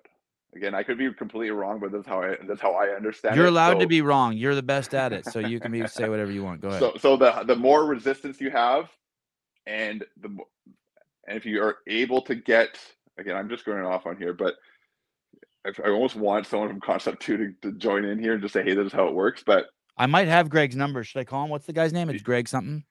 Yeah, it's Greg. Hammond? Is that it? Yeah. He'll know exactly what's going on and how. Can he actually explain it though to where we understand? Yeah. Like it is pretty like layman terms. It just I don't know why I can't explain it, but I can't. So like the more resistance and like the harder you pull, the more power output it is. So that the lower your time. Is that really true? That's the part I'm not buying. So someone here writes it's like shifting gears on a bike. I don't think it is like that. It kind of is though. So like when you're on the lowest I love this conversation. You know you're on the lowest gear of your bike. Yeah. And if you want to go 10 miles an hour, mm-hmm. you have to you're going like this. Yeah. But if you put on the highest gear on your bike and then you want to go 10 miles an hour, you can get that speed by going like this. So it's almost the same as the rower. It does. Okay, so it does affect the output. If you're a 400-pound guy, do you just put it straight up to 10 every time? And that's the thing. A lot of these big guys do because they're like so strong that the drag factor, the damper, doesn't really affect them like a normal person does. Okay. Yeah. So it somehow does affect the metrics. It doesn't. It's not like 100%. That rubber. Do you remember those exercise bikes from the 70s? And it's just a rubber stopper that pushes against the tire. It's not like that. No. Okay. No. Absolutely. That's definitely a little bit different than that. So for me on the rower, I have my I'll just talk in damper settings. Like my dampers were on the middle area there. Like I was once up at the top because I had no idea what I was doing, but I put it down in the middle area, which equates to 135 drag factor. And for me to generate the same amount of power or the speed that it was once at the top, I have to my stroke rate is a lot faster. Okay. Yeah. Do you think you found on the rower when you go for a world record? What do you set the damper at? I don't have any world records on the rower, but okay. my damper is at 130 or drag factor is at 135. 130. So, but what's your damper at? It's like a 5.6. Okay. But the important part that people need to realize that every machine is going to be a little bit different. So if you have a machine at home and you're always working out on it and you're comfortable with the damper that it is, find out what your drag factor is. Because when you go to a machine on, like say, an event or a different gym, they're going to be a little bit different. If you put the damper at the exact same spot, it's not going to be the same drag factor a lot of the time. So that's why find out what your drag factor is, which you can find out through the menu options, and then equate that to use that drag factor at the machine, a different machine when you're using it. That's okay. So there's an equation. Kind of. Well, the thing is, like, a lot of these like flywheels get like a lot of dust, dirt, and which affects how it operates or it performs. So yeah, that's why you want to find out what your drag factor is, and then when you go to another one, you can change it around a little bit where you'll still get the same resistance. This isn't true, is it? Because Jason at 200 pounds damper 10 versus Sevon at 95 pounds at damper 10 will be a big difference. But if Sevon were to lower his to whatever he's comfortable with, he may be able to keep up with Jason. I won't be able to because the damper actually does affect power output. Well, the athlete affects the power output, but to what the output is you can control it with the relative damper there. To the damper. Okay. Yeah. But that being said, I don't really agree with that comment, only because again, it's up to the athlete. So if at level 10 I can still go really fast, but I get really fatigued quicker because it's almost like I'm trying to like lift 400 pounds 3 times, when if I lower it down, it's like I'm lifting 300 pounds 10 times, and it's almost a little bit different. I don't know. Right. Again, I'm going off on it. I don't know if I'm really explaining it very well, but no, it's fine. It's good. I like it. And Ernie, I'm not hating on you at all. We got to be wrong a bunch of times to figure it out. So we're kind of weeding things out. Heidi. Heidi. Oh, thank you for the support, Heidi. There's no way Sevon can keep up. Well, thank you. I appreciate the. How long ago did you set those? Did you do those? And was there a time domain that you had to do them all? Is it like, hey, you have to do all 3 of those 6-minute feats within a year, or it's just in a lifetime?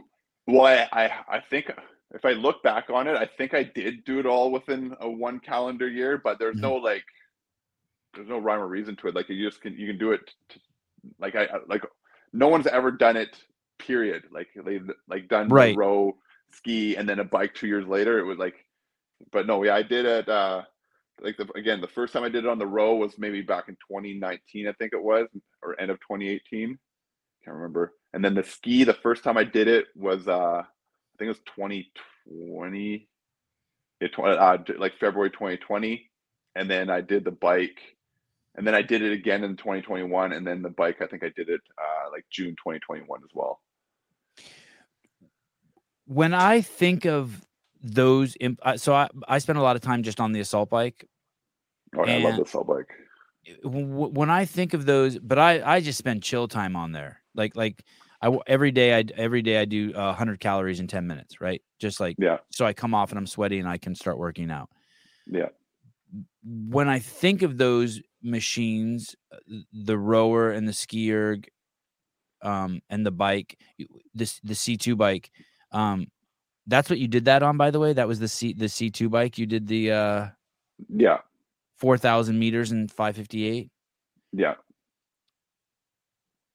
When let me start back here. When you do those, do you feel horrible for the next hour?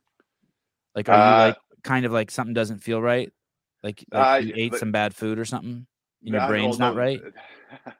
The first couple times I did it on the rower, like you're in like a world of pain.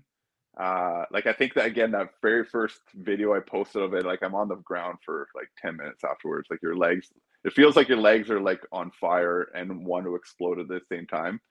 The one on the bike, it hurt, but I did something to my back, because you're like near like that last like minute, you're trying so hard to keep the cadence up that you're using muscles that you're almost like there's not much technique to the bike, but you're gyrating, getting every bit gyrating. You're pushing your hips down. Anyways, I screwed my back up, so I literally couldn't I didn't go on the bike for like another 2 months. Like 2 months after that, I did that. But I think it all depends on how well conditioned you are. Like now, I can't say I can do a sub 6 on the rower right now just because I haven't been using it very much. But when I get up to that, or at least I know what I'm going to feel. So like you can almost predict it's going to suck, but like you'll get through it or whatnot. But yeah, that's the bike there. Yeah. You do not look like you're having fun. No, that's probably that's like the last minute or so, I think. But yeah, no, I'm hurting there. But you're pretty You're not getting wild. I'm wild enough. You can see I'm rocking in the hips there. Yeah. And that like messed my back up like royally. Like nothing good came of that. And it doesn't look like you're pedaling fast, which makes me think that thing's on whatever I don't know. Yeah, so you can tell resistance. No, it isn't. So you can tell that on that screen on the bottom left there. So that's an app called ERG data. Mm-hmm. And you can tell my resistance was 125. So it would be like near the middle, like right in the middle there. It has the pace on that screen. It says 132 because that's literally right at the end there. I'm dying. But then in the top right of that screen, it says 125. That is the drag factor. I want to see you get off this thing. I don't know if that floor has seen a lot of sweat, huh? Oh yeah, it's nasty.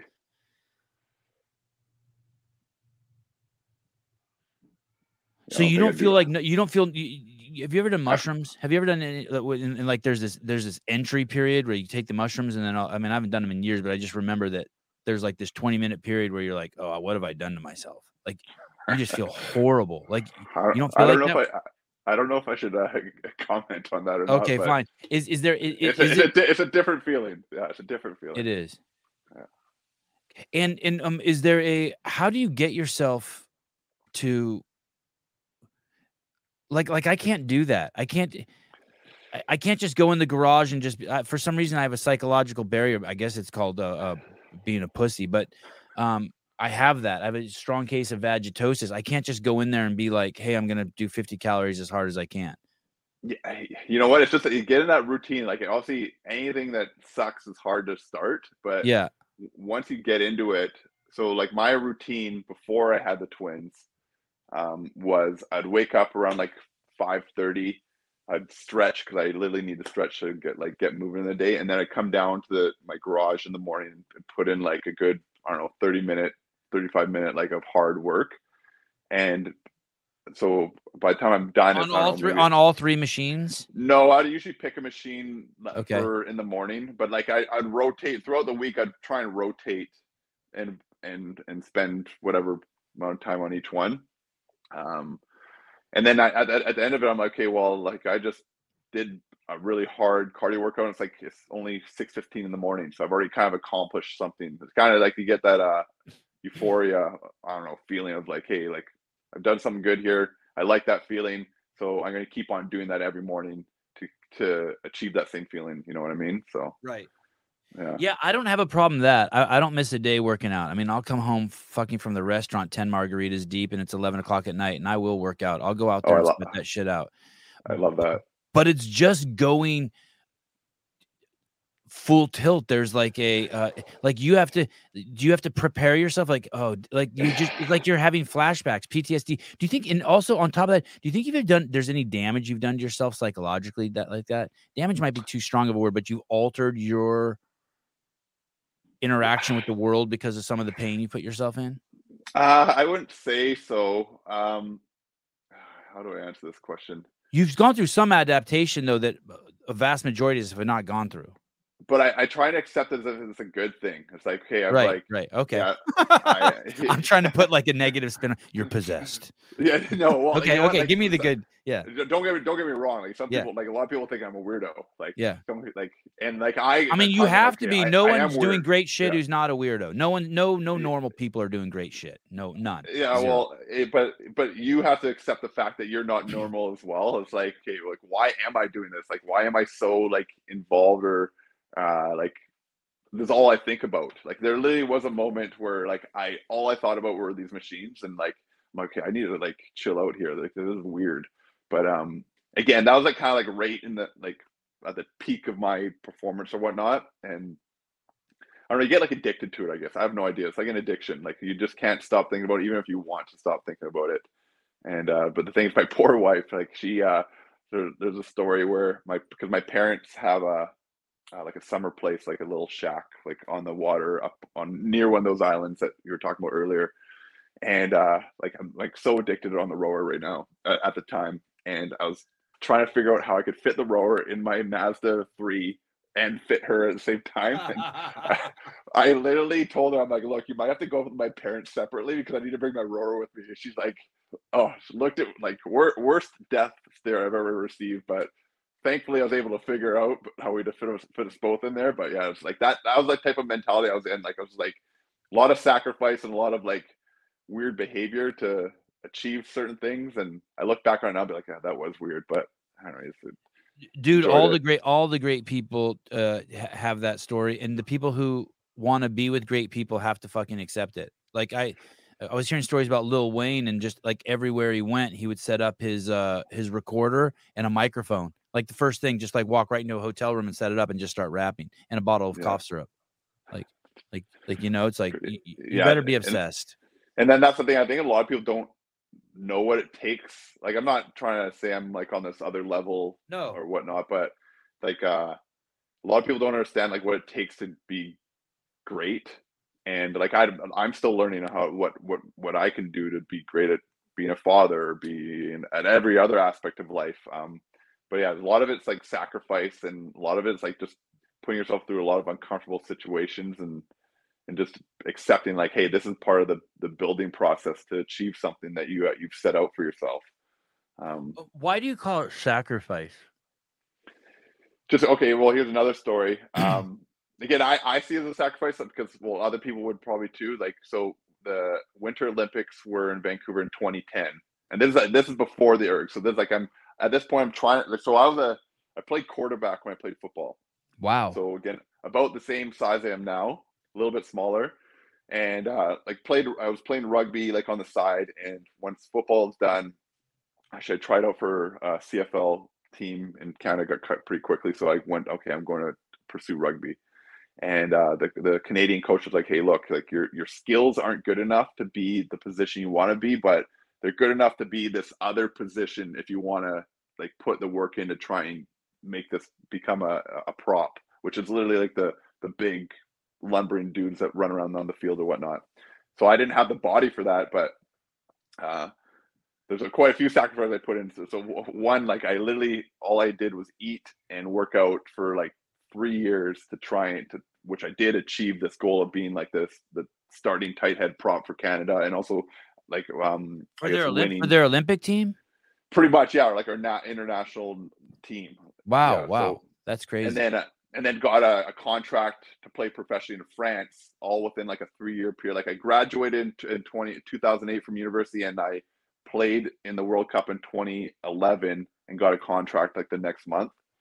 So in 2010, the Winter Olympics were in Vancouver, and the Canada was playing the gold medal match against the US, and everyone's partying like during the game, and we ended up winning. So after the game, and I remember like I was walking through the streets, and I was walking to go to the gym because I need to get my workout in for this day, because in my mind I'm like, if I don't get this workout in, I'm doing myself a disservice, and I'm not going to achieve my goal or whatnot. So that type of things, like I missed out on one of, like people were saying it was the best night of their life of partying and stuff, and like I'm there at the gym working out. So right, but did you see it as sacrifice? I guess is my question. No, not at the time. No. Right. Okay. Yeah. I just thought this is what I need to do. People will say that about I get triggered by it. The word sacrifice. People will say that like about their kids. Oh, I've sacrificed so much for my kids. I'm like, fuck you. Like this is it, man. This is my life. Like there is no like. I don't know. I think let me look up the word sacrifice. No, I feel like there's a negative connotation with it. Like I had to give something up. It's like, dude, I like an act of slaughtering an animal or person, surrendering a possession as of an offering to God. Oh, okay, I like that. I'm not a big God guy, but I like to think of it as like I'm doing it for God. I'm doing it for something like bigger than myself. Yeah. Well, I think a lot of people will say they're sacrificing with, I'm just going to say the kid thing is because they're unable to achieve their goals anymore. It's more focused on your kids now. Right. You know what I mean? Right. Yeah. So like now it's not about you anymore. It's about your family and your kids. So maybe that's where they think about the sacrifice. Like I don't see it that way, but I can see why some people could. Right. Yeah. And it definitely is like that. There's no like yesterday I was with the kids all day, and yesterday was one of those days that I didn't get to work out until 8:30 at night in the garage, and it's like a half-ass workout, and I know it's shitty, but at least I'm doing it. but Yeah. you gave your day to your kids. Mm-hmm. You don't get to do what you want, but it's awesome. But it's fantastic. Did you ever make it to the Olympics? No, well, with rugby 15s, it's not an Olympic sport. It's like they have their own World Cup, but rugby sevens has become an Olympic sport. But yeah, no, I wasn't on that team. Is rugby 15s? Are those different levels of competitiveness? It's just a different style of the game.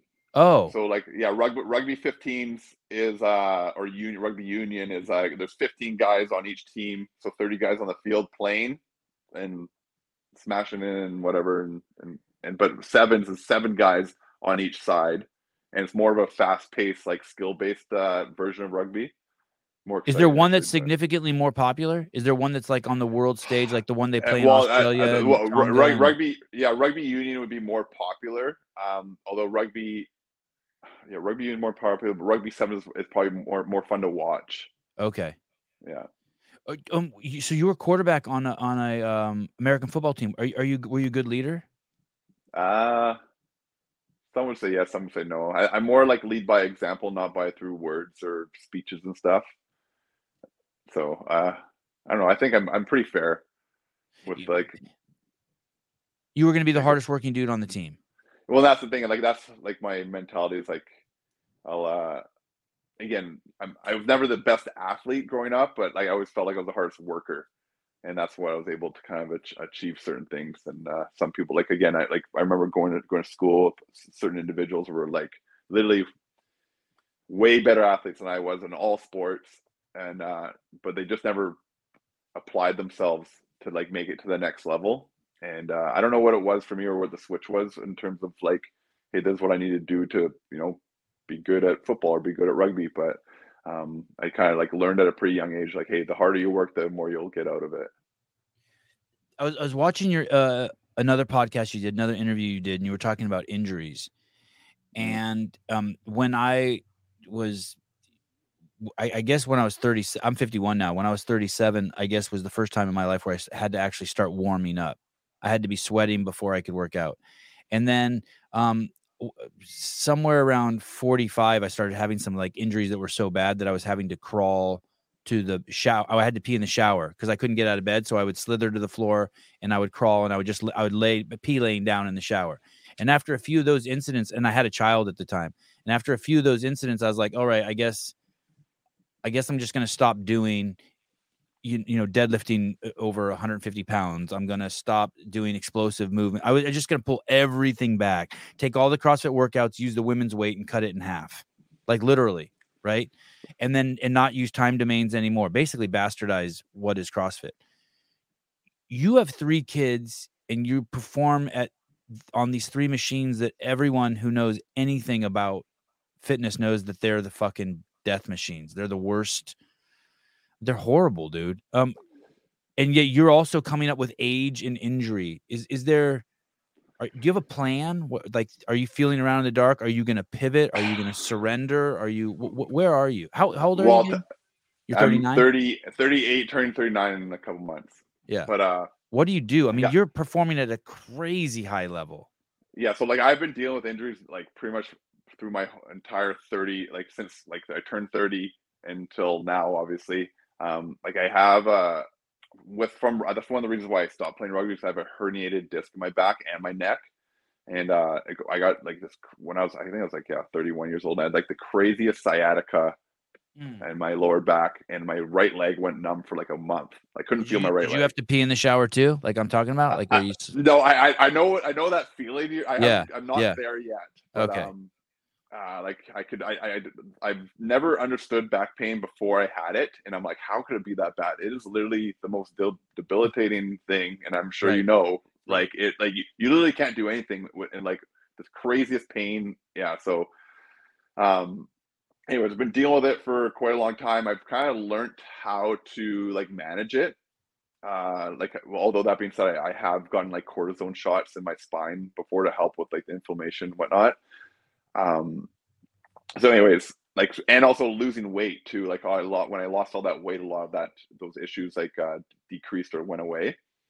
But it hasn't been so I've been pretty, again, with these ergs, it's very low impact. It's not like running where you're jarring your knees or your lower back or whatnot. And with these Olympic lifting, right? Olympic lifting, I realized like quite shortly after I stopped playing rugby, I'm like, yeah, I need to like chill out on these. Like I'm no longer doing any power cleans or whatever, any explosive movements where I could put my back in at risk of like re-aggravating it. So yeah, like over the last, I don't know, say 5 years where I've really taken like these ergs seriously, or like this is kind of like my thing. Like I don't do deadlifts anymore. I barely squat over, like maximum I'll do on the squat would be like a 300-pound squat. But even then, now I'm only doing front squats, and maybe I'll go like 250.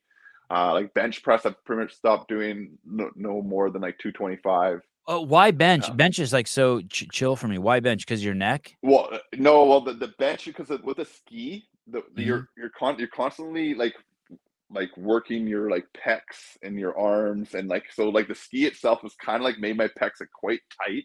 And like again, no problem with the bench usually, but since using a ski, I've like tweaked my pec quite a few times. Wow. Yeah. So again, it's probably just because you're squeezing them together. It's like a lat and pec tightening as you come down. Yeah, kind of. It's hard to explain, but you're like building up this whole area of muscle, like your lats, your shoulders, your pec, your triceps. So anyways, again, probably just a lack of warming up and stretching. But yeah, the bench I've had to like decrease in terms of like the weight I'm putting out and whatnot. So I've been like on this maintenance weight program for like the last like 5 years. Again, like when I say maintenance, it's more of like a slow decrease of like how much I can lift, but I've kind of just accepted that, hey, look, like this is just how it goes. Like I don't want to, like you're saying with kids and stuff, like you don't want to deal with like these debilitating back injuries where you can't pick your kids up or you can't like walk to the couch or I've recently been fine. I've had a lot more back issues. I think it's because I've been doing a lot of sitting with the twins, like not breastfeeding, but like bottle feeding and rocking them on their chairs and whatnot. And I'm trying to do a lot more standing up. So like because like when I wake up in the morning, I'm literally in like excruciating pain these days. So yeah, so you wake up probably the same as me. Like I get up every morning because like my back just can't take anymore. I'm like, oh, time to get up. Like this thing has to start to be warmed up. This thing has to be warmed up. Yeah, and walking, I like literally walking to the bathroom or walking to anywhere, and I'm like kind of like have to like I'm at like a kind of a slight. Yeah. Like you already put your hand on the wall to take a piss like an old man. Oh yeah, I've done that quite a few times. Yeah, it's God, misery. Or just sit down on the toilet and for a pee. Like that's right. Yeah. Damn. Yeah, back pain's no joke. Magnus Holmgren, $20 from Mexico. Well, thank you. You're a good dude. So going back, I want to press you a little bit more on this. Will you continue? Do you have any goals set for erg goals, like to competitions or world records or anything, personal goals that you're still going for? So like last February was the World Indoor Rowing Championship. And at that point, I knew we were having twins, and at that, so I'm like, hey, I kind of asked my wife, I'm like, hey, look, can I go to this? It's actually in Toronto and in Ontario there, and she's like, yeah, sure. I'm because in my mind, I'm like, okay, this is the last one I'm going to do where I can be as competitive as I can be, just due to timing and whatnot. So that was kind of it in my opinion of like my peak athletic ability, and then going forward. How did you do? I entered this competition. It's called the Versa Challenge, where it was like it was supposed to be how many workouts was it? It's supposed to be like I think 6 workouts that weren't your normal type of rowing workouts. So they're kind of like made up workouts that we found out what we're going to do the day of. Okay. I ended up coming second. I lost out to this Finnish rower who's a freak too. So and anyways, it's a concept 2 event. It's a concept 2 event. Yeah, pretty much. Well, it's a world rowing event, but they use concept 2 rowers as their machine of choice. Okay. Yeah. So that was again like in Toronto. It was a lot of fun. Enjoyed it. Again, meeting a lot of people you meet online that you don't obviously could normally see in person. So that was cool. But yeah, moving forward though, like I'm well aware of my age and what my body feels like. Again, I use these things daily still, but I'm not really trying to set any like world records. But when I turn 40 in, I guess, 14 months, there are like age grade world records.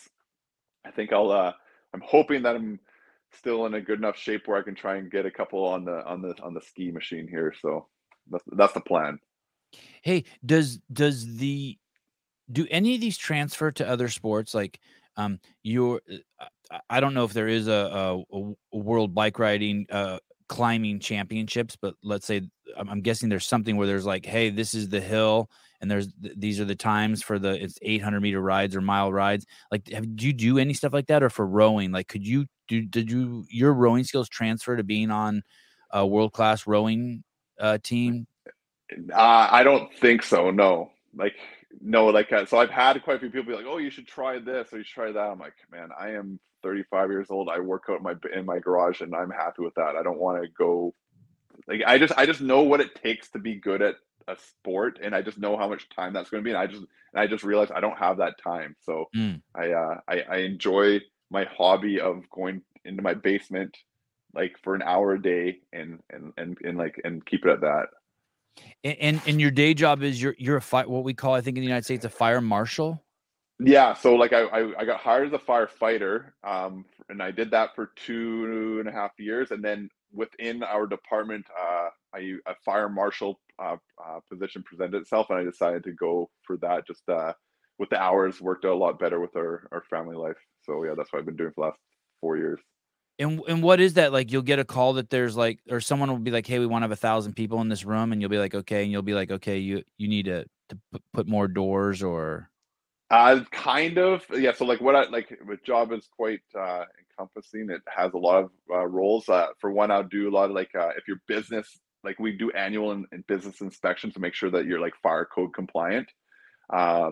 If there's a fire, I'll go investigate it to try and determine the cause and origin of like why the fire started. Oh, wow. Yeah. So like that's probably the most interesting part of our job, because it's like we're not as, I want to say, serious as a state when it comes to this, but we don't have the power to arrest anybody.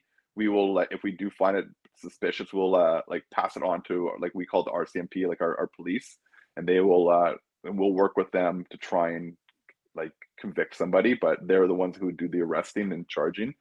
And then also, like, if someone's going to build like a new tower, I'll like review the plans to make sure that, like, hey, look, this meets the expectations of the fire department. So yeah, it's good. I like the job. It's challenging, so yeah, it's good. Is there always shit to do? There's always shit to do. Yeah, there's like, again, like I was saying, like when it comes to inspections, like we have the city I live in, there's like, I don't know, 3,000 inspections that need to be done within every year. So we have like inspectors that do it, but then I will like help out with them as well if need be.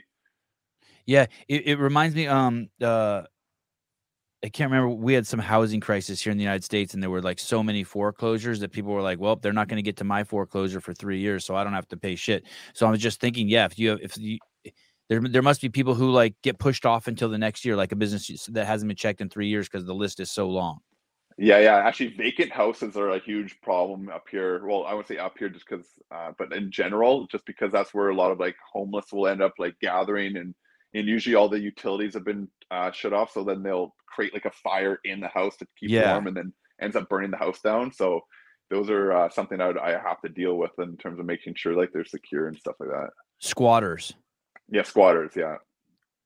How did Canada ever? This country, I don't think, has recovered from the 2 years of giving people money and not making them work. Like we're fucking, and our major metropolises have turned into just basically drug addict camps. Do you get that? But I don't follow too much what's going on in Canada. Yeah, like we're like your smaller brother. So whatever you guys do, it happens to us as well. So like, Toronto's a mess.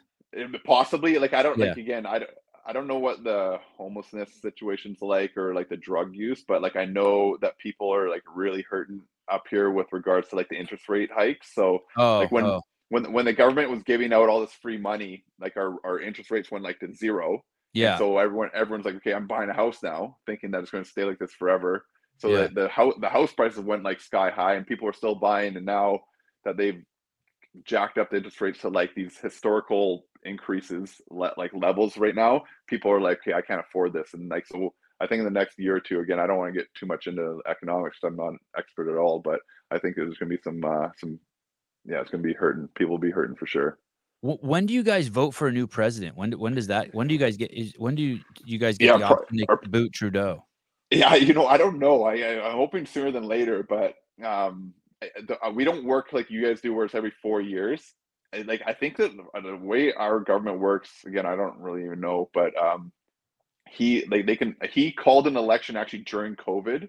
Oh, he gets to call it. That's right. I think, that's right. Yeah. Yeah. Again, I don't know what the actual time frame is, but the thing up in Canada though, you can literally be prime minister forever. Like, it's like there's no 8-year maximum like you guys have.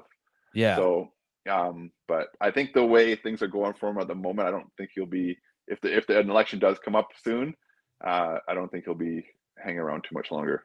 Have you seen the video of this dude? I think he's one of your guys. He's being interviewed and he's eating an apple. No. Have you seen that guy? No. Oh, what's the guy's name? He's such a stud. It's so classic. But I was going to ask you if you thought. I was going to ask you if you thought that video was real or not. All these people were telling me it was staged. It's a reporter who's asking him a bunch of questions, and the questions don't make sense. And he's a politician. He's going to run against Trudeau, but he's just sitting there eating an apple, just kind of slapping the reporter around. What's the guy's name? Do you know? God, I wish I could remember. I want to make a deal with you if you get rid of your. Say it. What's his name? Is it a French name? I don't know what the guy's Yeah, name I think is. it is a French name. He's cool looking. He's got his hair all combed to the side and shit, and he's just eating an apple. Does he wear glasses? Yeah. Okay, like I think that's like his main competition. I don't know what the guy's name is. Oh, Pierre, this guy. They're saying his name's Pierre Polivier. Yeah, that's the guy. He's actually, I enjoy him just because he's pretty like. I loved him. Oh yeah, he's I don't know, again, I'm not much into politics, but yeah, I do see him quite a bit in terms of like he's quite outspoken when it comes to Trudeau and like the government that we have in place right now. We should make a deal, me and you. You get rid of your guy, we'll get rid of our guy. Like, well, who do you want to go in? I don't care. Yeah, I think you guys have to have an age limit. That's your problem. Yeah, down there. I don't care. And anyone who will close our border and not close our country down ever again. Yeah, that was again. We were in some crazy times then, but I'm hoping that you look back on it and be like, we screwed up big time. Yeah. Yeah. Well, hey, dude, I put you in my Google alerts. I'll be watching to see. I know that someone of your caliber will not be able to sit still. And you are going to have to express yourself. Oh, that's what I wanted to ask you. Speaking about expressing yourself, what is this? What is it? You know what I'm going to pull up? I don't know. Probably. There's some ghosts in the internet these days, so I have no idea. Tell me about this thing. What is this? Oh, okay. So longer story, but I'll try and keep it short. No, keep it long. I got all the time in the world. You go ahead. Okay. So what I was over in France. It was like So I signed with a team, and it's called Aurillac, France. I played there for a season and a half, and then I signed with this team called La Rochelle, or in the city of La Rochelle, Stade Rochelle, they're called. But anyways, I dated a girl in the 6th grade named Rochelle Ritchie. Fuck. Oh, if you ever go to France, go to La Rochelle. It's like one of the more beautiful cities they have there. It's on the west coast, near Bordeaux. Beautiful spot. But anyways, kind of a depressing story actually. Anyways, went there with big hopes of, hey, this is gonna be my forever club. I'm gonna be here forever. And needless to say, within like a week or two, I realized the coach hated me, and did not do well. Stopped playing. He stopped playing me. So I kind of went through like this thing of depression. And anyways, my outlet was like art. So that's my wife and I, we started doing it. So anyways, I found this artist who uses cards, and he paints things on the cards and then separates them and makes these like big murals or whatnot. So I kind of took the idea and started doing it myself. And yeah, anyways, actually you can see that picture where I'm coming out above the pumpkin there. Yeah. That's like the heaviest I was there. Where dude, you have no neck there. Yeah, no neck. I look like a fish. Oh, my kids wear those sliders at jiu-jitsu tournaments. Those exact same ones. Amazon. We're on the same Amazon. Hey, there's Trudeau right there, actually beside the pumpkin. So we went right there. That's him. I'm lifting him up there, right beside the pumpkin. No. Yeah, that's him. Oh, you got your thumb in his butt. That's what happened to him. That's what happened. Yeah, when we're playing on the national team, we did like this like publicity like game on the, they called like the game on the hill, and Yeah. all the politicians came out, and we ended up playing rugby with them. So yeah, he wanted like the best story actually. So after this photo, he comes up to me and starts talking to me, and like again, I'm not into politics at all, so he's like, oh, ask me all these rugby questions. Answer him, had a bit of a chat with him, and he's like, oh, hey, what's your name? I'm like, oh, it's Jason Marshall. And I look at him like, what's your name? Oh, awesome. Oh, he looked at me with complete disgust, like literally wanted, and he literally didn't say any, he's like, it's Justin. And I'm like, oh, and in my head, I'm like, oh, Justin Trudeau. And he literally turns around and walks away. Oh, I'm like, oh, idiot. shit. Oh, yeah, he was not pumped with me at that point. So, oh, wow. So you like he's a pompous douche? Like, hey, yeah, he's as pompous as he gets. Like not my favorite. Wow. Yeah, bit of an ego. Wow. Is your wife Canadian? She is. Yeah, she's actually from near Toronto. She's not from Ontario. That's where I met her actually. Okay, so you didn't pick her up in La Rochelle and bring her back? No. She we met in Toronto after a rugby game, and that's the Betty Boop. That one I actually like copied from the original artist, and I actually gave that. I did it. I made it in France. I sent it home to my mom. She still has it actually. But yeah, just something to pass the time when I was going through a tough time, and yeah, that's. Why did your coach hate you? He you know what? I don't know, but in France, the way, again, if I'm going to try and explain to someone, like with rugby in France, it's all about like the big brutes, like just smashing and just, I don't know, that's what your role is. And their style of play there, that it's their a style very of play physical rugby. It's very physical, where if you go down to like New Zealand or Australia, it's very skill based and they're very fast and whatnot. So anyways, I like excel more in the skill based game. And when I went to France, like I had to like learn really quickly, like, okay, they appreciate the skills I have, but at the end of the day, they want me to do the job that I'm meant to do. So the position I was playing, like I was quite small actually, although I looked big, I was quite small compared to most of the other people. Anyways, I was kind of struggling at my primary role, but doing well on the secondary stuff. But all he cared about was my primary, and I think gave me like one or two chances, and I didn't do what his expectations were, and at that point I was like dead to him. So, and he treated me as such. So it was a pretty tough time. And you had already signed a contract there, so you were stuck there. And yeah, I signed a 2-year deal there, and within like 3 months I told him that I was like I wanted out. Like I'm like I can't, and so I ended up having to be there for the whole year. But in the meantime, what he did, he like pretty much the French community is pretty small when it comes to rugby. He phoned around to all the other coaches being like, this guy's a dud, like don't sign him. So I couldn't find another contract in France. And so that's when I went down to New Zealand for 6 months and played for a team down there, and then did well. And then I was able to get another contract in France. And so I went back. Shit. So he altered the course of your career. He did. He's one of those guys where if you have like a list of people like you'll always hate for the rest of your life, he's like at the top of it. So yeah, that's how I feel about him. A real douche nozzle. Hey, in that interview that I watched that you did, you guys were talking about CTE. Is that what it's called? Oh, like concussions. Concussions. I didn't know there were concussions in rugby. Because you guys don't play with helmets. I thought like basically you guys just avoided hitting each other's heads. Well, you try to, because you realize that if you don't do or avoid hitting heads, but the things at the highest level, the game is so quick that it's very difficult to try and avoid a head contact, although you want to do so at your best, like to the best of your ability. But the thing is, the game of rugby has actually evolved quite a bit recently, just because they are so against. They realize it's such an issue that like any type of head contact, you're pretty much kicked out of the game. What makes is it head to head contact, or is it knee to head, or shoulder to head, arm to head, like head to head, like anything that involves like any type of dangerous play? Like the referee will, a lot of times if you're playing at a higher level, they'll have like replay, so they'll replay like the whole like passage of the game and realize, okay, he had like malicious intent, like he meant to hit the guy in the head, he'll be out, he's out.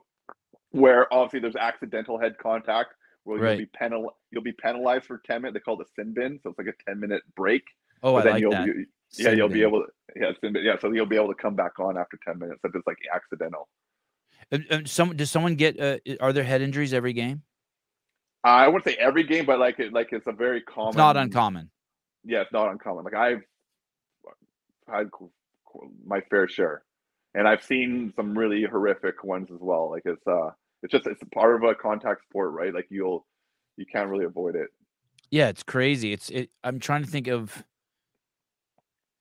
outside of the combat sports. I'm trying to think of like a more risky sport because your head's not covered. I mean, and that's the thing. Like at a young age, they really emphasize like good technique when it comes to tackling. Like with football, you're literally just launching your body in front of the guy, like no matter what. But right. With rugby, it's all about like trying to put your head to the side and aim behind him, but and hit with your shoulder. So you learn that at a pretty young age how to do it properly. Are you still doing the artwork? No, but no time. I do have projects on the go, but they're on pause right now with the kiddos. But that is something that like hopefully at a later stage in life I can get into just because I do enjoy it.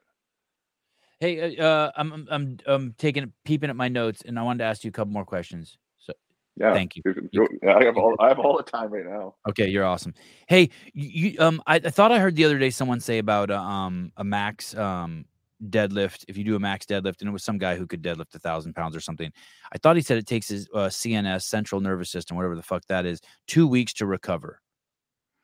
Is it like that with is the ERG like that? If you do something a max effort, is there some really prolonged recovery time, like to get really back up to 100%?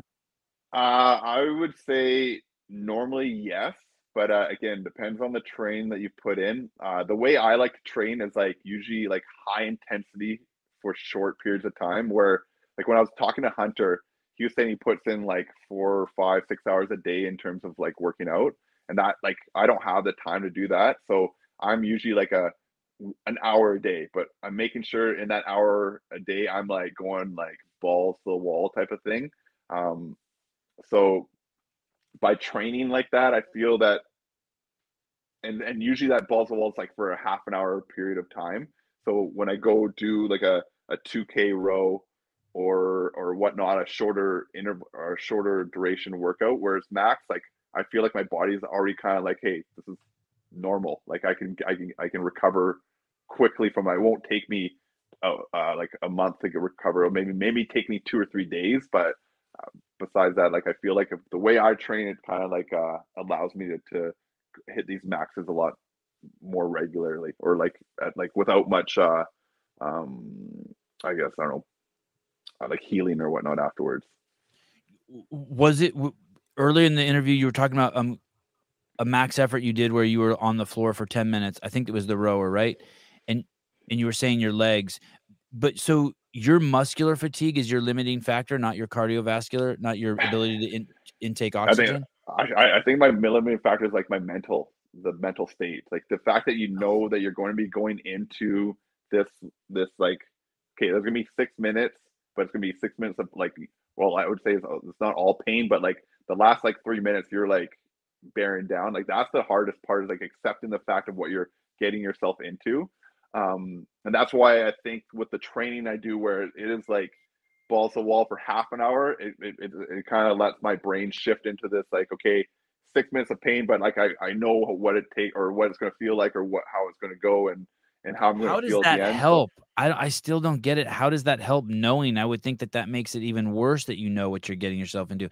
Do you think you could kill yourself? Me? Yeah, like do you think like you know like not like like they'll get like you can put a dog and have them pull you can run a dog to death. Yeah, so like my problem is, you think that like, you could like mentally get your head around like, hey, I'm gonna pull on this rower so hard that I just fucking die? I mean, I'm kind of asking it serious, you know, like yeah, no, like I have like a bad case of OCD. So yeah, and one of the things I love doing with these ergs, because it's all data driven, is like especially when I'm doing interval work, is I'll try and make every interval the same, like the same time, the same strokes, and do it for and see how long I can do it for, and then that's usually because I have another Instagram account. It's called next level or next nxt.lvl.athlete.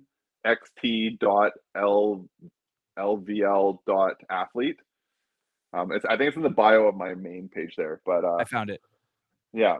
So that's where I post all my ERG screens. It's a very boring content. It's literally just ERG screens, but if you look at them, a lot of them are just like this OCD, like everything's perfect.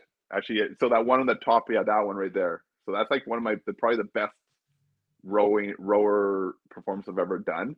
It's a workout called golf, where it's 1 minute on, 1 minute off, and you do 18 rounds, and then whatever meter you get is there's like a score sheet that you can use that like, hey, this is like a par, or a -1, -2, or whatnot. So, anyways, I'm kind of at a level where the score doesn't really matter because I'm getting like albatross or like -2 every single time. But that one right there, where it's like I picked a pace that was way too quick, but I'm okay. I'm just gonna go with it. And then at the end, I'm like, okay, I'm like my heart rate is like 190, which is way too high. I should not be. I should probably quit, but I'm want this perfect screen so bad. I'm willing to put whatever pain or whatever, yeah, like whatever it takes to get it done. So that's So my problem. to the 10th of a second.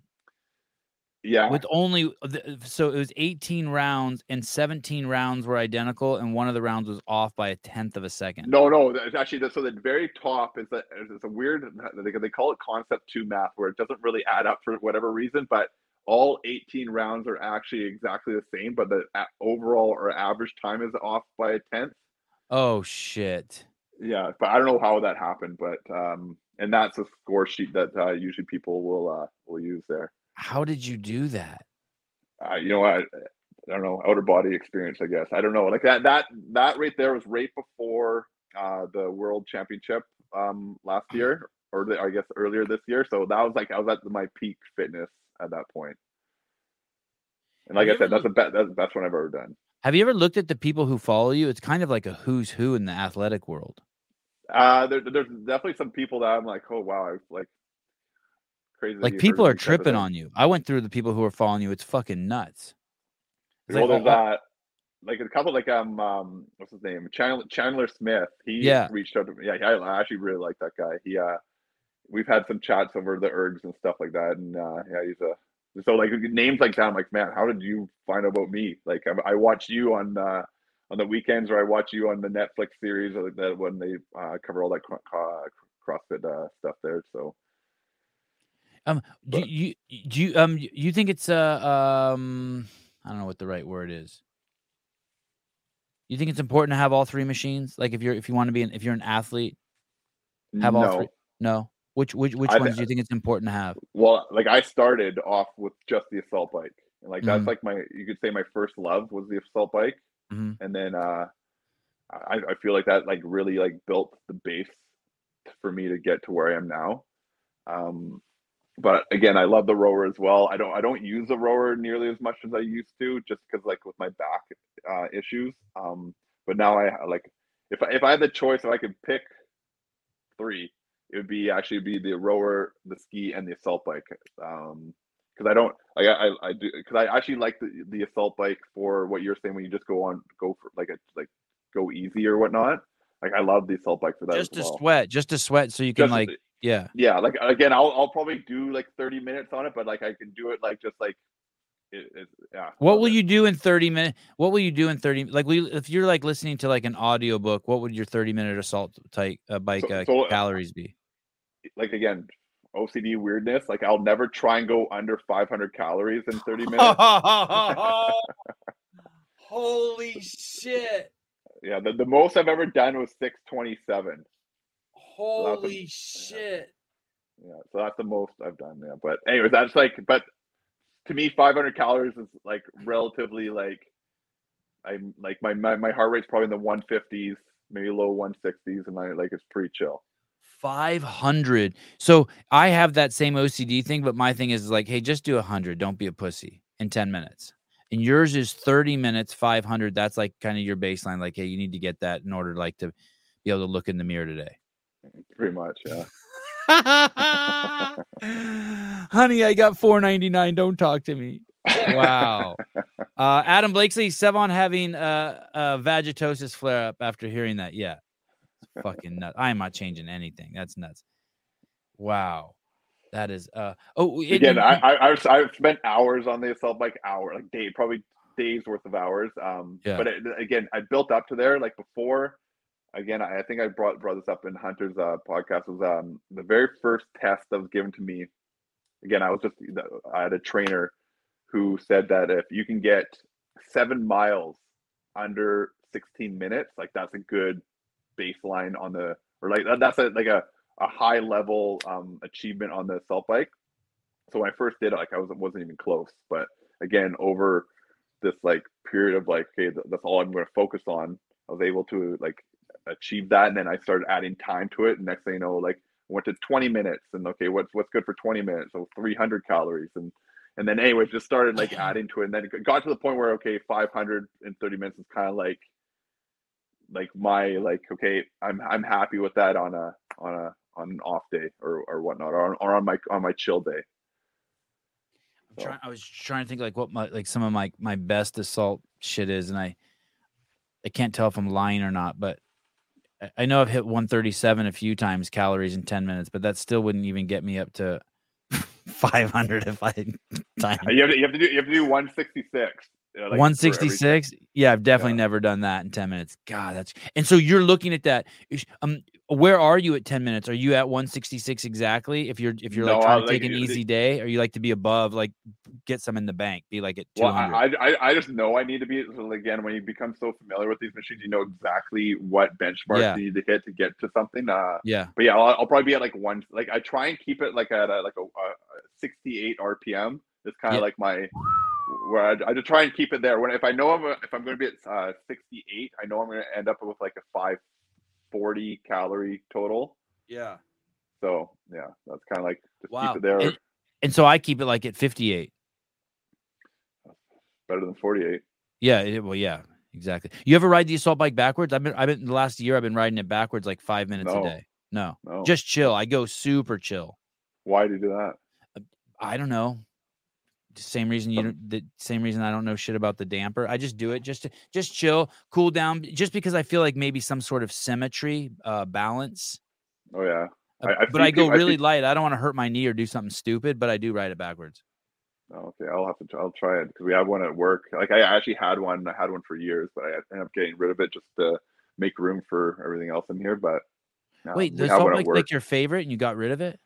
Yeah, the only reason why is because I wanted to try and get that sub 6 on the bike. So I needed the bike. So anyways, I got rid of it. It was during COVID too. So like I literally got more money for it than I ended up buying for it. So or I sold it for more money than I bought it for. And then but now, well, I won that Rogue Challenge, that Enduro one, and they sent me an Echo bike. Oh. And I've always wanted an Echo bike, but again, I don't have the room for it right now, so I ended up getting rid of it. But that's something I'll probably, when I do have the room, I'm going to rebuy that back and use that instead of the normal Assault. The Concept 2 bike, I can't get my head wrapped around buying because I feel like shit. If I'm going to ride a bike, I might as well be using my arms too. And that's the thing. That's why I like the Assault. It's more of a full body. Right. But again, my wife likes the bike, so that's why she likes it more than the Assault. But that's kind of the other reason why I had to keep it or had to get rid of the Assault. You let her on your bike? You let her on your equipment? Yeah. She only uses the bike. That's what she likes. So I'm fine with that. You're a good dude. You don't tell her, hey, dude, this is a precision piece of machinery for setting world records. Don't touch it. Well, the thing is, you can calibrate it. So if I have to calibrate it, I just recalibrate it, and we're good to go.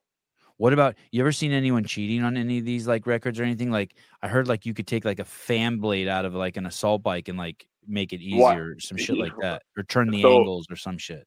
Yeah, I think with these dampers, they if you cover like the hood or like where the fan is, I think that like gives you misreadings. Yeah. But there are so many people who accuse people of cheating just because like their scores are insane. either whether through performance enhancing drugs or they alter the machine in some way. I try and keep out of that just because, like, again, this is a hobby to me, and I try and like be as positive to the people who want to follow me or interact with me, and I don't want to try and call somebody out because like people have called me out enough times where I'm like, hey, this is like it brings a negative, I don't know, attitude towards this community that's supposed to be, hey, we're here to work out and have fun. So I try not to get involved with like accusing people of cheating, but like if someone wants to cheat and they're on something and then are able to look themselves in the mirror, they have bigger problems. You know what I mean? So.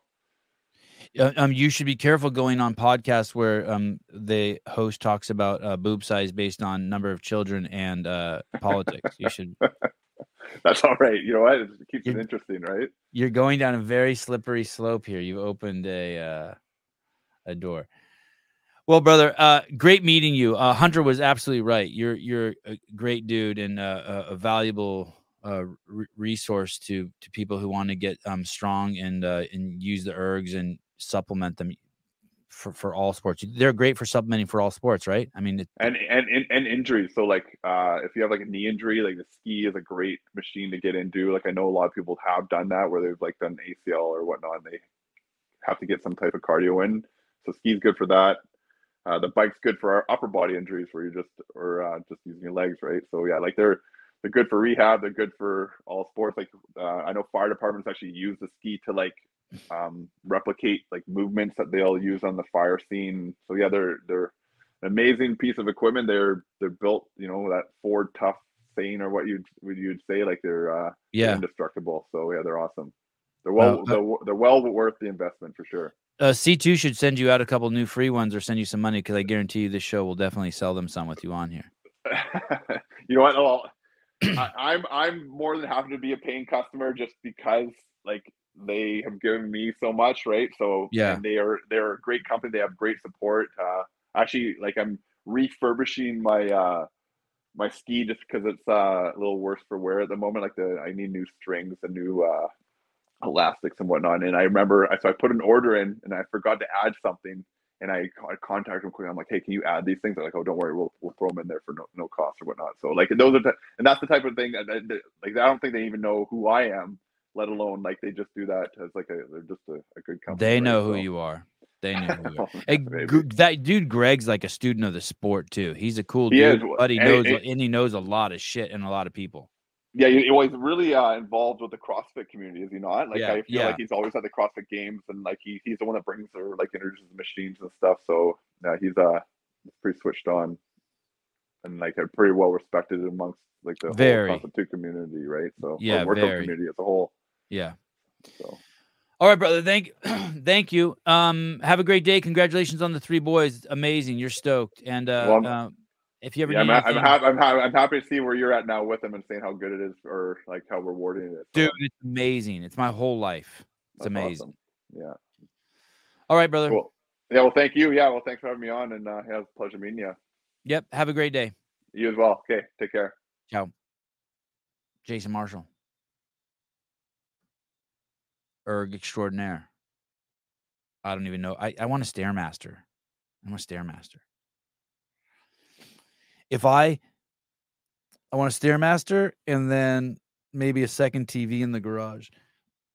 So I can put one in front of the assault bike and one in front of the Stairmaster so I can watch football.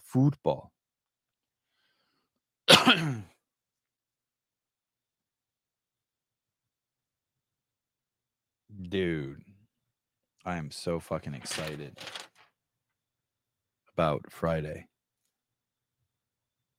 Dude. That's a cool guy, right? Jason Marshall.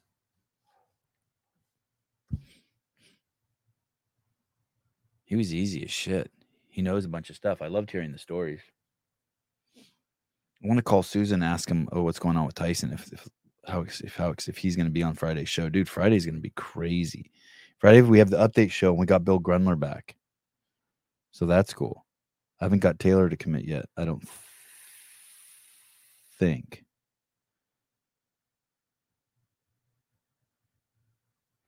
What is this? No. Oh, the behind the scenes editors are asking for show notes. Oh, this is a good sign. That was a good chat. Nice meeting you. Oh yeah, for sure, dude. You the man.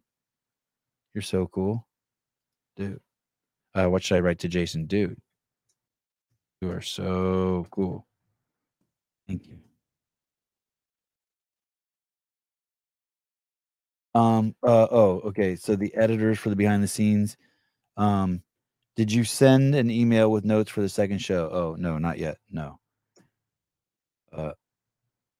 I am halfway, and I don't really have any. Maybe some close-up shots in the event cap. Recap B-roll. Maybe some close-up shots in the event cap B-roll.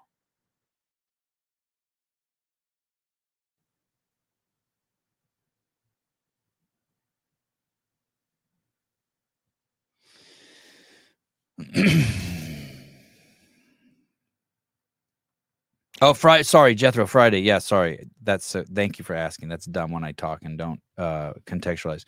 So, in the beginning of the show, I was reading. I got a text message from Tyson saying he can't come on tomorrow because they have a game on Thursday. But and those of you, there were a bunch of people who DM me and were telling me that. But then he said Friday he could come on. So that means he would come on Friday after the game on Thursday. And I'm just loving watching him so much. It's like so awesome watching him play. It's stressful as fuck. Sevon, have you heard of the No Hate Tour? It's a collaboration between Marines and pro BMX riders. No. Oh, yeah. He didn't know. He asked Justin Trudeau, what's your name? That's so awesome. Sevi, is the Slack block worth the money? If you're going to use it, it's totally worth the money. I saw like, and if you want to, if you're going to use it, it's totally worth the money. And if you're going to, if you don't believe it too, or if like you want proof, after you get it, take notes, like try to set goals for yourself and take notes, and you'll be blown away at how fast you progress, on it. That guy, Jim Klopman, came to, the ranch with Travis, I don't know, a month ago, and they were fooling around with some shit. And then, afterwards he came over to my house and we fooled around with some shit, and yeah, it's cool. It's I love that. I love those things. My kids use them all the time. And here's the thing though with me too. So I say this with peace and love. I like new shit because I like to be motivated by it. I'm inspired by it. So if I get a new pair of shoes, I might start running more. Or like if I might not even want the Assault Runner, but when I get it, I'm going to do more. You know what I mean? Or I have like new shit will inspire me to just do. And I just like being inspired to do stuff. Inspired might not even the right word. Feel obligated because I spent money on something. So like,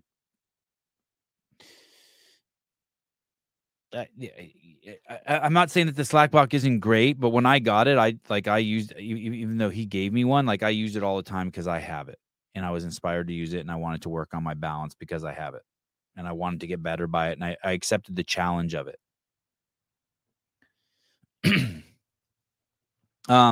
Jedediah Nelson, you need to have Greg on. He's the rep for Supercross, Motocross, MMA, and CrossFit. Oh, Greg Hammond? I know. I need to have him on. I thought he owned Concept too. He doesn't own the company? I thought he owned it. I assumed he owned it. I've known him. Fuck, dude. I want to say I met Greg Hammond in 2008. And I've had the interactions with him have always been 100, whatever that means. Sevi, RB's post. What's RB's post? I don't know what that means. Go back and read RB's post. Hold on. Ow. It's crazy how I have a guest on the show and you guys all of a sudden start just accusing him of doing steroids. Hello? Caller? Hi? Hello? Shit. Hold on. I don't know what's going on. Hold on. System settings, Bluetooth, disconnect.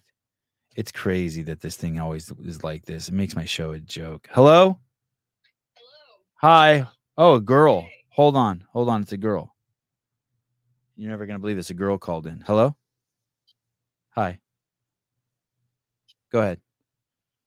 All right, so just a question that's been talked about in the CrossFit spaces. You're a girl, right? You're a girl, right? I am a girl. That is correct. Okay. But we have been noticing that Noble's partnership or deal with CrossFit is ending this year, correct? I don't have any confirmation on that, but I would suspect. I'm hearing that they basically are done. Like that company's folding. Right, that's what I heard because they sold the business, and this guy's like not into CrossFit, is what I'm hearing. And then I didn't hear that. Do you know who bought it? Is it like a dude who bought it, or is it a I have no idea, but I just heard that they're not CrossFit. And then watching the Rogue Invitational, I saw that the last 5 athletes in the last workout, all but one, Tia Claire Toomey, are tier athletes. Oh, yeah. Tiers swooping up everybody. Yeah, the 2024 tier CrossFit Games? I don't think so. Usually what's happening is I think that this is like Nike, it's the same thing with Nike. Like they're going after athletes and not events. Okay. Which I think is a huge mistake. I think basically what it is they don't know how to use events. But you can use events and force the athletes to do things where you get what you need from the athletes without having to individually sponsor them. So I think they're just fucking up. Right. If there's any time to swoop, it's now, I feel like. If there's any time to what? To swoop in and steal the games from Noble. If Tier wanted it, they could have it. Right. Well, yeah, but I don't know what their budget is because they literally have every fucking athlete, right? But it will be weird if they have every single fucking athlete and then all the athletes are out there wearing Born Primitive shit. And exactly, I haven't worn all of Tier shoes, but Tier shoes are the Born Primitive shoes are for me 1,000 times better. The pair of Tier shoes that they were kind enough to send me, I cannot wear.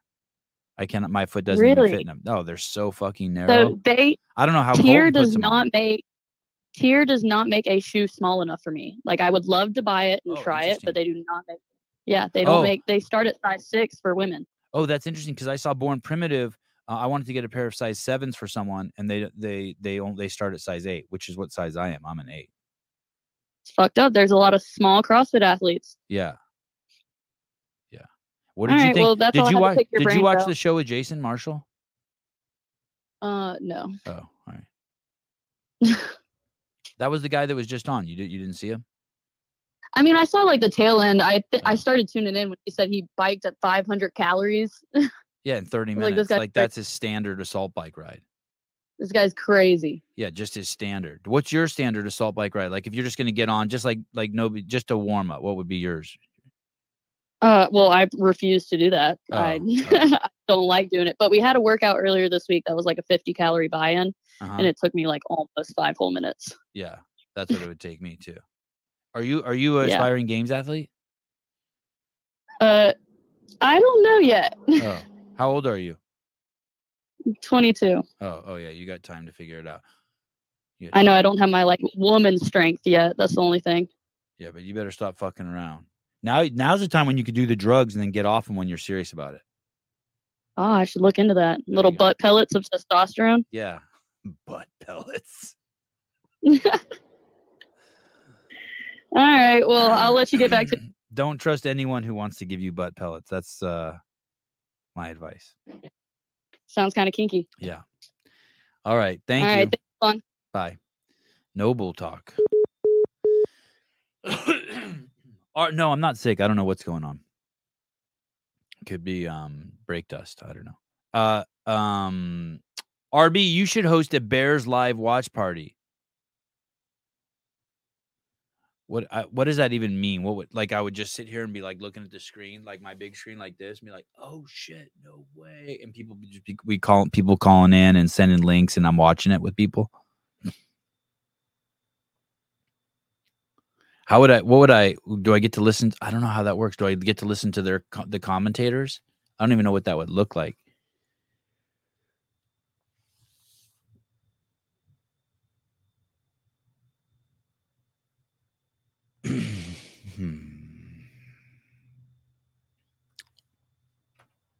Okay. That guy's going to have 3 sons. He has 3 sons. He has twins. Oh, awesome. I wrote in this Tyson Bagent. Did you guys see Tyson Bagent's presser? It's very short this week. It was intense. You guys here, listen, you guys want to do something cool? Go over to this, look at this, I'm going to put do links work if I post them in the, go over, can you guys click that and go over there and, like, leave a good comment about Tyson? Be like, Tyson's the man. Is that unethical to ask you guys to do that? Jeez Louise. It's his presser.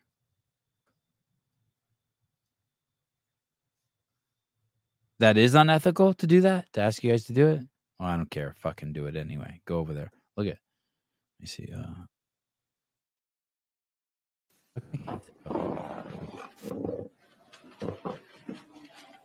Yeah, Tyson Bagent post-game press conference, Chicago Bears, 293 comments. Oh, look, I write Tyson's the man. We all see it. And then it already has 4 replies. I hope he gets to start 6 more games. Yeah, me too. Oh, that's cool. All right. Yeah, cool. Yeah, this dude's a stud, man. T. Bagent. I wanted to ask him too, like if at some point, do you start to get gun shy because of the interceptions he has thrown? Like, does it compound and like make things worse, or is he able just to push all that shit away? A bad game. Zach, fuck man, he's so well spoken. Yeah, he's great. It's unethical to skip the only real question for Jason. Oh, what was that? What was the real question for him? What I asked him what he puts his damper on. He said 5.6. I didn't even know there was a point.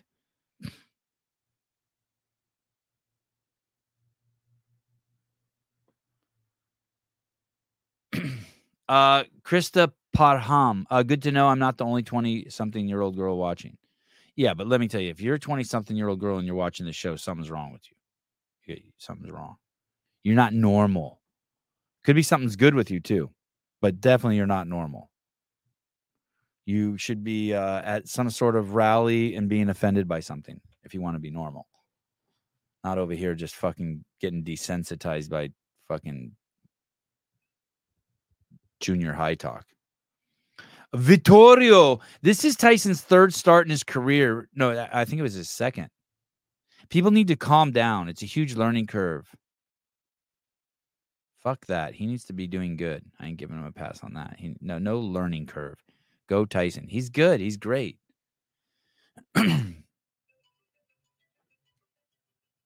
Oh.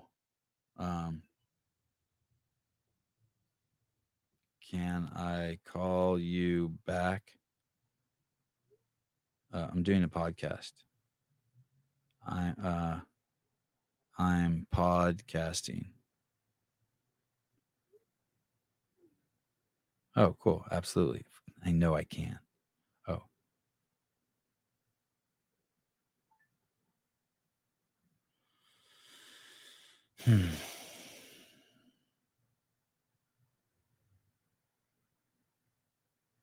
Oh, what is this? Jeffrey Adler. Does he have a new video?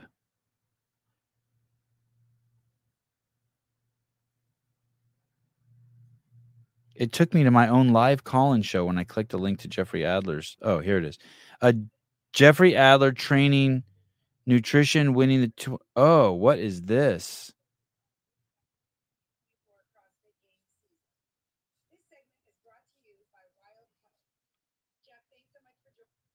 Oh, shit. This is crazy.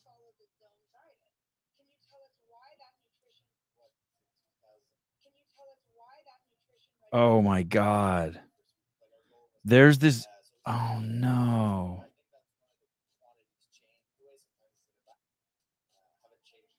Oh, no. Confession, I'm a girl, too. You're definitely not a girl. Oh no. I don't want to complain, but maybe critique is a better word. Let's go over to CrossFit.com's YouTube page. Jesus criminy. CrossFit YouTube. Oh no.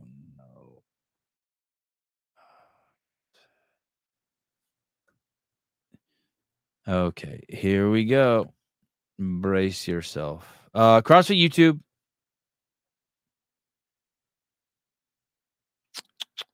Jeffrey Adler. This looks interesting. Jeffrey Adler, training and nutrition, winning the CrossFit Games, 400 views 2 hours ago. That's really, really, really bad.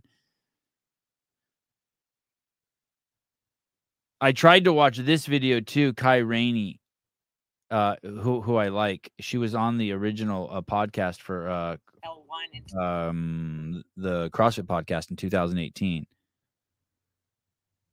Which is kind of funny because in this video, it says we were first introduced to you in 2020, which is not true. You were introduced in 2018. But that's what you get when you have people working at CrossFit who have no fucking idea what's going on and have no institutional knowledge. Before you know it, they will get rid of so many people there that people will just only be able to relate to it as like F45, or there'll be no institutional knowledge there. This is an interview. I can't even believe this is real. Listen to this voice here. Listen to this voice here. So we started doing zone because hold on. That's what I was over. It's been a while now. So tell us why that nutrition regimen. We've heard that you follow the zone diet. Can you tell us why that nutrition regimen works for you and how long you've been following it? We know she's reading from something. Why does that matter, Sevon? Because it's thumbs up. Give that a thumbs up. Thank you. Because it's fucking weird. So diet. Because it makes it unauthentic. Jeff, it's so Annie Sakamoto. We've heard that you follow the zone diet. Can you tell us why CrossFit Games season? This segment is brought to you by Wild Health. Jeff, thanks so much for joining us This today. segment is brought to you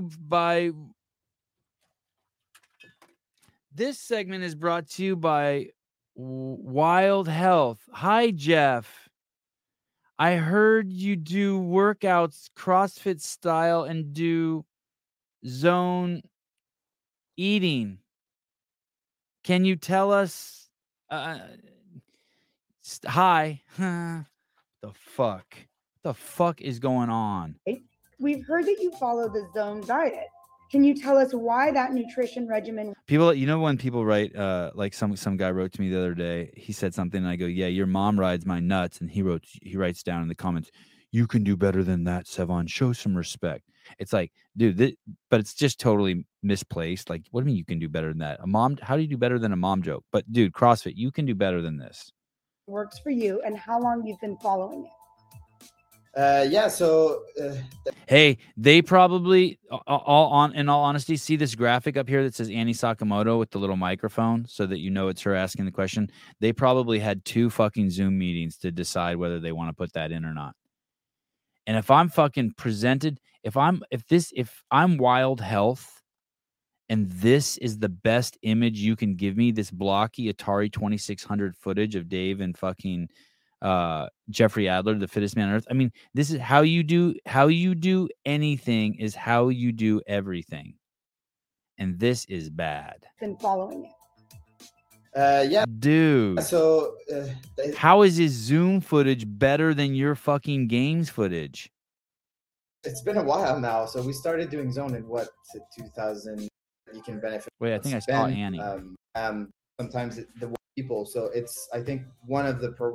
Workout. I won't say programmer, but workout that. So listen, this is Annie interviewing Jeffrey Adler.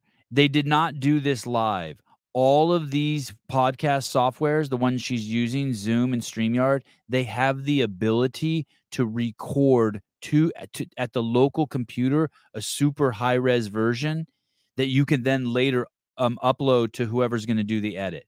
Meaning this is just half-assed. This is someone who never made anything doing this.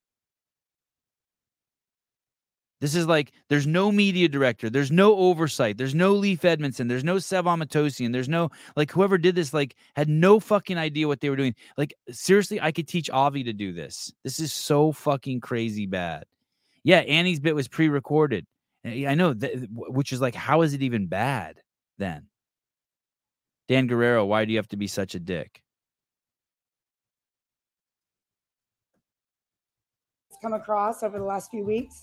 Yeah, so I and there, this is good. I mean, this is good. Now we're back to some authentic shit. There's Annie being herself, and I like the B-roll. I do it. They push me to be a little bit better. So if I can devote a little bit more time on something else I'm weak at, or what I think I'm weak. Something weird's going on, man. It's like this is what's going on. This is what's going on. So look at these videos that have just popped up all of a sudden. So they didn't make any not that you guys care, but this is my life. They didn't make any videos forever. So all they had was like this stuff with like Ben Smith and Adrian Bosman talking about workouts for months and months and months. Nothing. They got nothing. Nothing for months. And why Dylan Francis does burpees on a private jet. People ripped on that. I thought that was actually kind of cool. I didn't think that was stupid.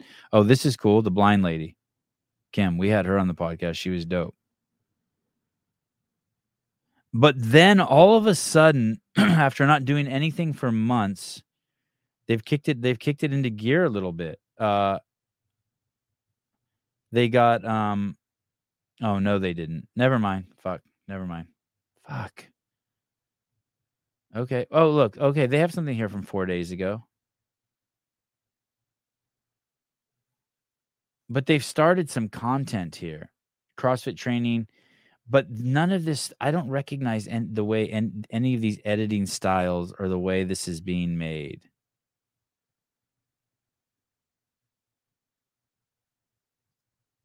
Anything else, man? Oh, November 2nd. That's Dale's. Yeah, this is a trip.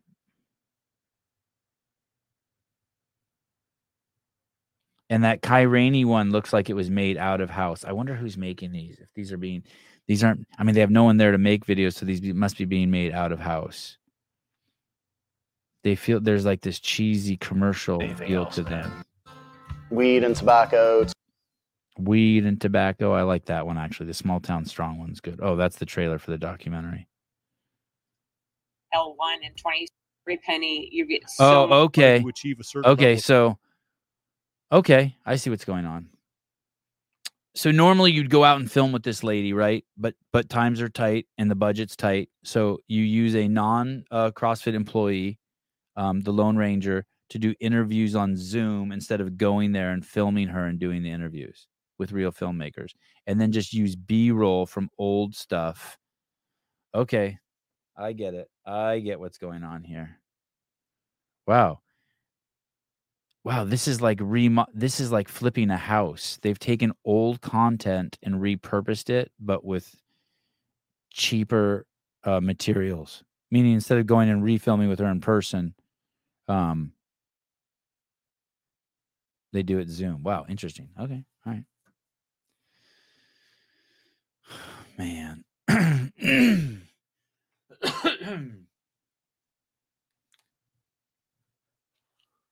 Man, oh man. Put out some media, Sev Dog. I am right now. What are you talking about? I do every day. I just did that interview with Jason Marshall. Will have a greater effect on the community than everything that they do on than 10 of their employees will have. That will inspire 100 affiliate owners who watch the show to do some ERG workouts. Maybe buy an ERG. Maybe do an ERG seminar at their gym. That'll inspire fucking 1,000 people today who watch that video to do some ERG work to fucking lower the rower down in their garage they haven't lowered in a month. Thank you. I appreciate it. Zach, 49, would you still affiliate right now if you were opening a gym? Do you have any faith in the shit being righted? Also tell Souza to read his text.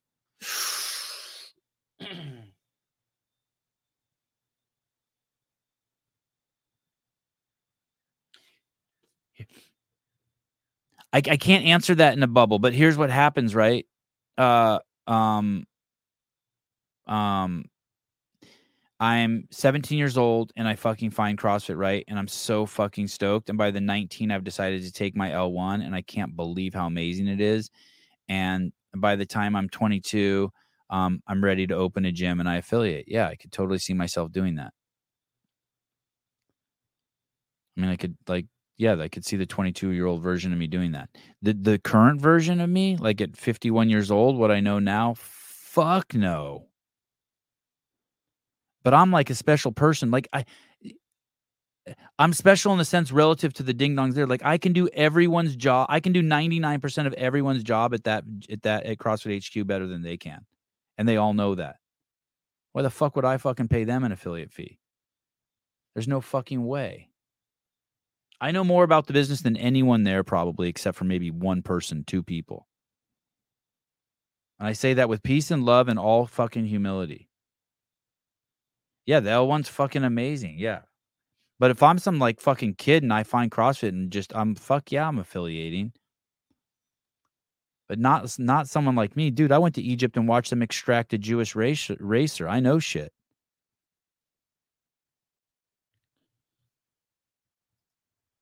They have like horrible shit internally going on there. Like horrible. Like stuff I can't tell you horrible. Because they're like they're family members. Do you know what I mean? It's like if I caught two cousins fucking, but I just wouldn't tell you. Like I know stuff like that. I'm just like, ugh. But they're my cousins and I love them. So it's like, what am I like? I'm not, you know what I mean? I don't really think that's bad if cousins fuck it. Anyway, that's probably a bad example. Do what you want. I ain't judging you. Cousins, especially if you're distant cousins. Zach, I'm 32 and right between both perspectives. Yeah, I mean, fuck, I love fucking CrossFit. I love what it's done for me, my family, the methodology. I'm so happy that I'm friends with Dave. I'm friends with Don. I'm friends with Greg. There's a handful of employees there I fucking really like. More than a handful. Dozens and dozens, actually. Fucking love me some fucking Chuck and Todd Whitman and all the OGs and Jen. Fuck, I could go on and on forever. Mike Giardina. Does he still work there? Giardina. Nicole Carroll. Dave. All my homies. Anyone who's left in the media department. There was a graphics dude there who was a stud. Matt Bishel's cool. Cool as shit. I see he still lives in my town. I see him. He was on the podcast with me. I assume he's still there.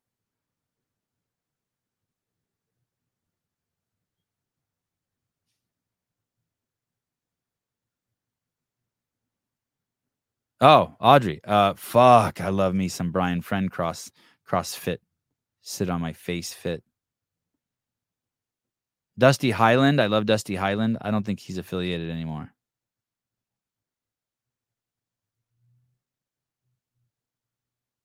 When can we open a Sevi affiliate?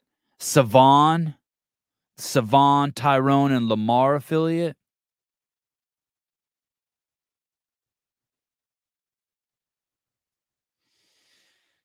What a stupid son of a bitch. Speaking of Tyson, earlier, I put $100 on him. That's a great profile photo. How come I never talk about your profile video? Look at that. That's so much emotion. Speaking of Tyson earlier, I put $100 on him to score on that game 2 week ago and came back to find I made $1,400. No shit. Can you call in and tell me about that? I want to hear the sneaky details. How did you do that? Like through an app, or you call like a dude in your neighborhood? You called like Lamar? Oh, pimp fit.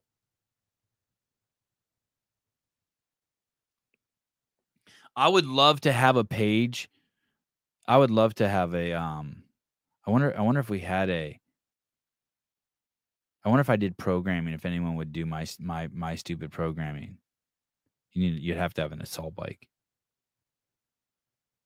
Just wrote down what I did every single day. Somewhere. Sevi fit.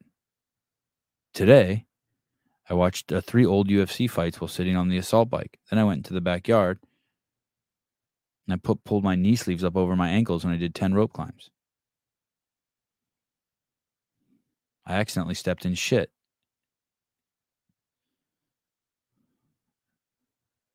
Lamar isn't a bookie? What do you mean? What ethnicity is the bookie?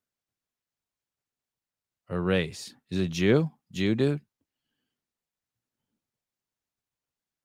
Mr. Berkowitz, I want to put 100 down on the white trash kid from West Virginia, Tyson Bagent. Please, Mr. Berkowitz. Yeah, him. The D2 kid that everyone's got their tongue up his ass. Yeah. Please, Mr. Berkowitz. 100 on the Tyson Bagent boy. Oh, Italian. Oh.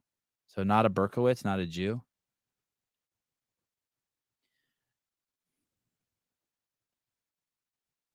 This is Tony.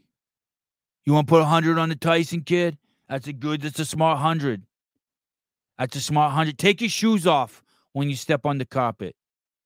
Or just stand at the door and give Charlie 100. Uh-oh. I'm going to get in trouble for something. Yeah, good money on the Tyson kid.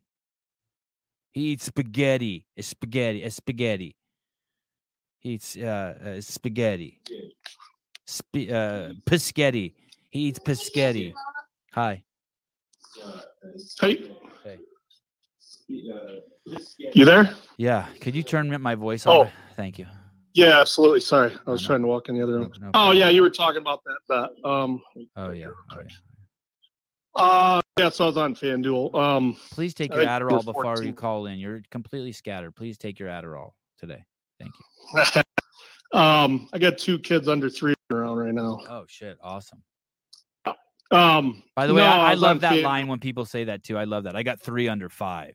That all because then you're like, oh fuck, like as a parent, you're like, Jesus Christ. Yeah, you're busy. One wants me to read a book right now, so I got like 2 minutes. Fuck reading. Yeah. So the odds were 1,400 to 1 or something like that. Plus 1,400. You can go on the FanDuel app, and I was watching. Hold on a second. I want to hear the story. Hold on 1 second. Hold on. Yep. Don't go anywhere. I know you got 2 kids. Sorry. I got to fucking reset my Bluetooth. You're fucking popping. It's my fault. I'm such a douche. I want to hear this story. This is awesome. Okay. Hello. Okay. Go ahead. So you give me the juicy details. So you're like, okay, I heard about this Tyson kid from the Sevon podcast. I have a gambling problem. Do you have a gambling problem? No, not really. So I like to bet 1 time a week, and I'll pick a player or pick a game. I like the Wolverines, but they have problems right now. So I was going with what state are the Wolverines? That's football also?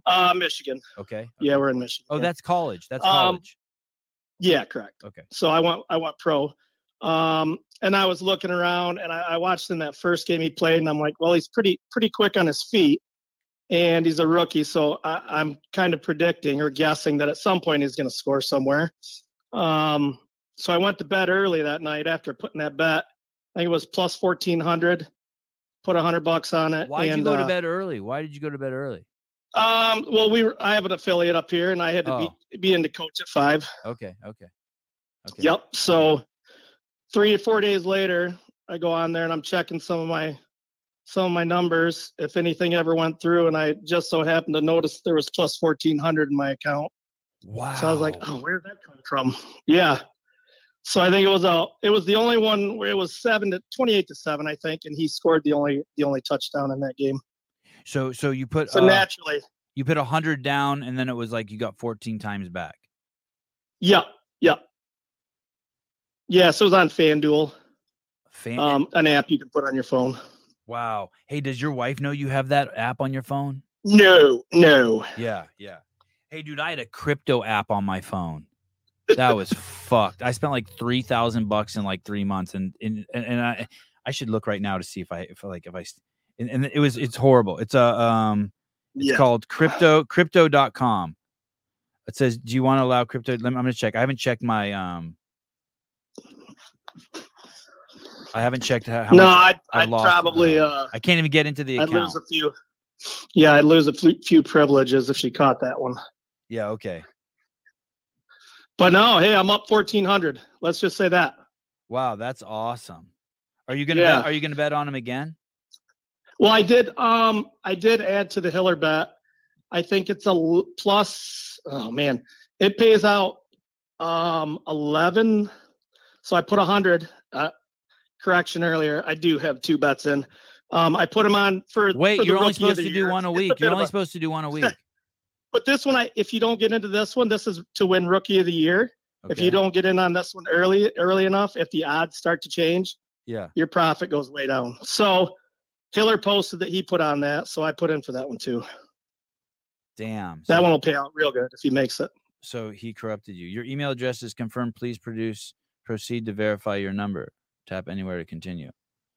Verify. Verification. 463-635. 463-635. 463-635. Does your wife work at the affiliate too? Yeah, we actually own it. Oh, that's look at yeah. So here it is. I put in like $3,000 like I don't know 2 years ago, and now it says I have $422. Fuck that. Oh, yeah. Well, you might want to delete that app. Yeah, I should take my money, figure out how to get my money back out of there. Fucking, I'm an idiot. Hey, and that was because some dude at the fucking coffee shop's like, dude, you gotta invest. You gotta invest. I'm like, I do? Right. He's like, yeah, download this app. I'm like, okay. Next thing you know, I'm voting for Donald Trump. Right. What the fuck is going on with me? I remember when I used to like Obama. I would never have invested in crypto when I was a fucking Democrat. You've been too tight with your money. All right. Yeah, but that's it. Agent all the way. Yeah, that's awesome. All right, please keep us posted on your. Please keep calling in about your betting. I won't tell you what. Will do. Okay. Thanks. Thank you. Bye. Bye. Shit. You can do better. Oh, I like that. That hurt. What a stupid son of a bitch.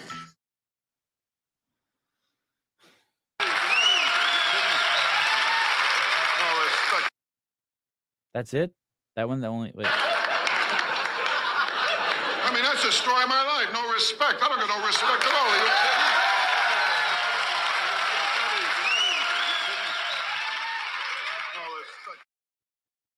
You guys know who that is?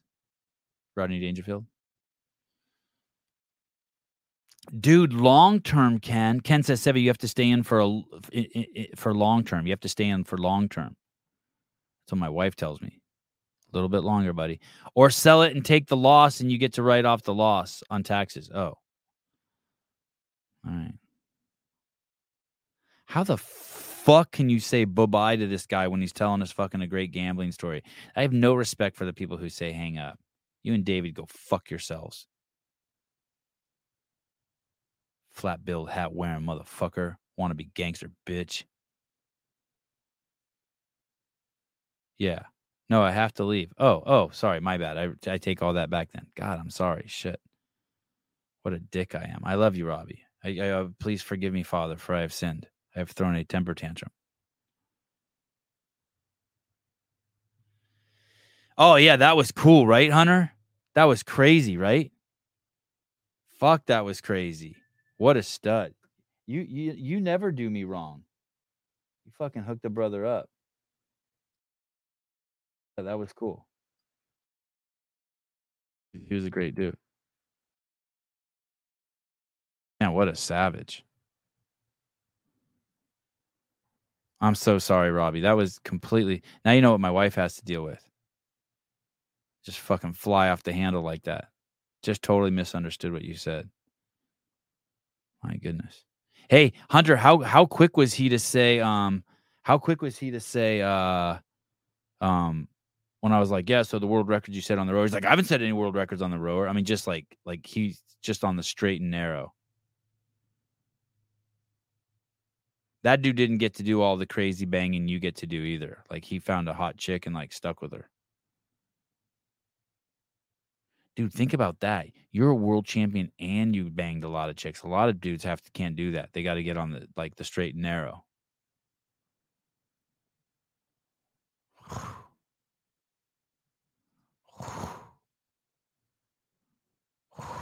I sent you a text, Hunter.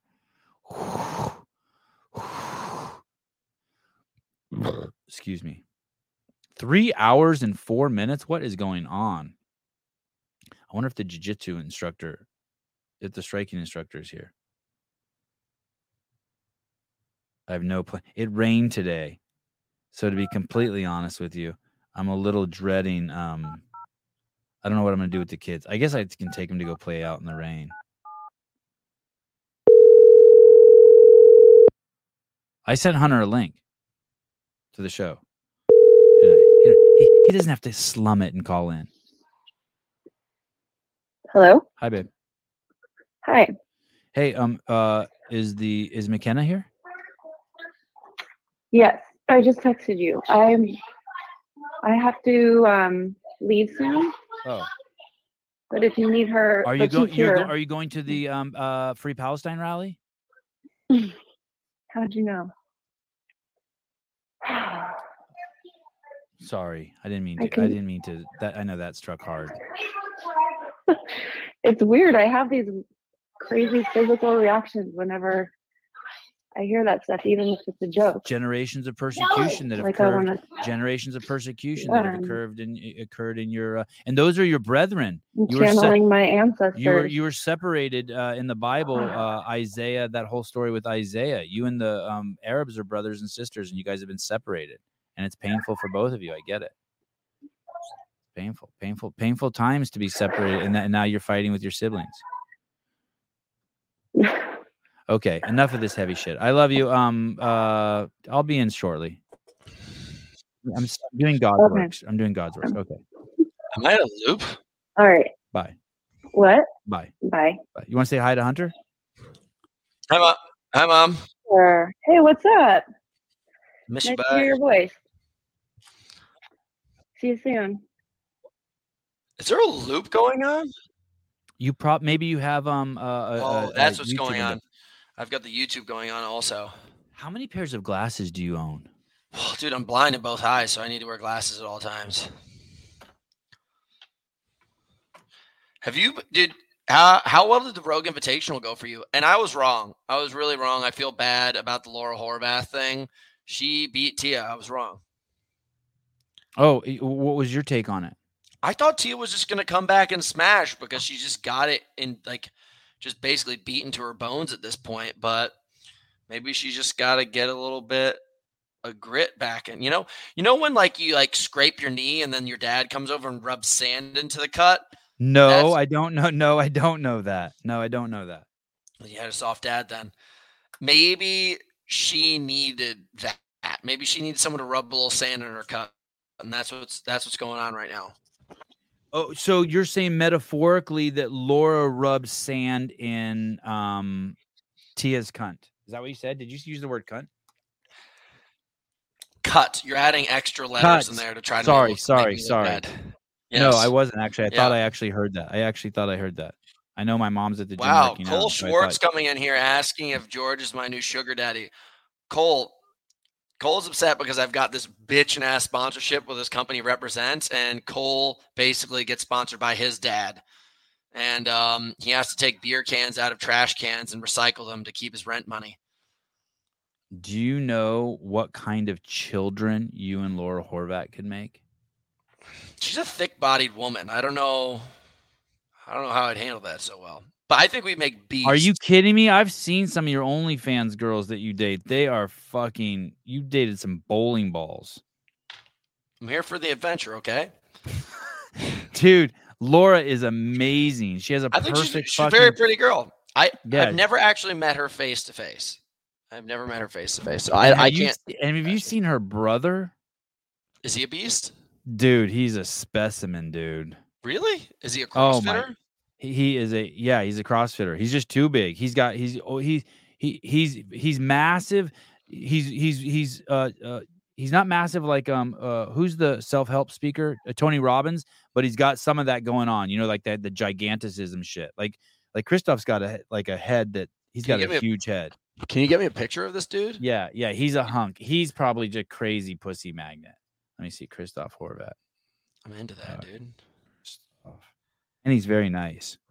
He's a gentleman.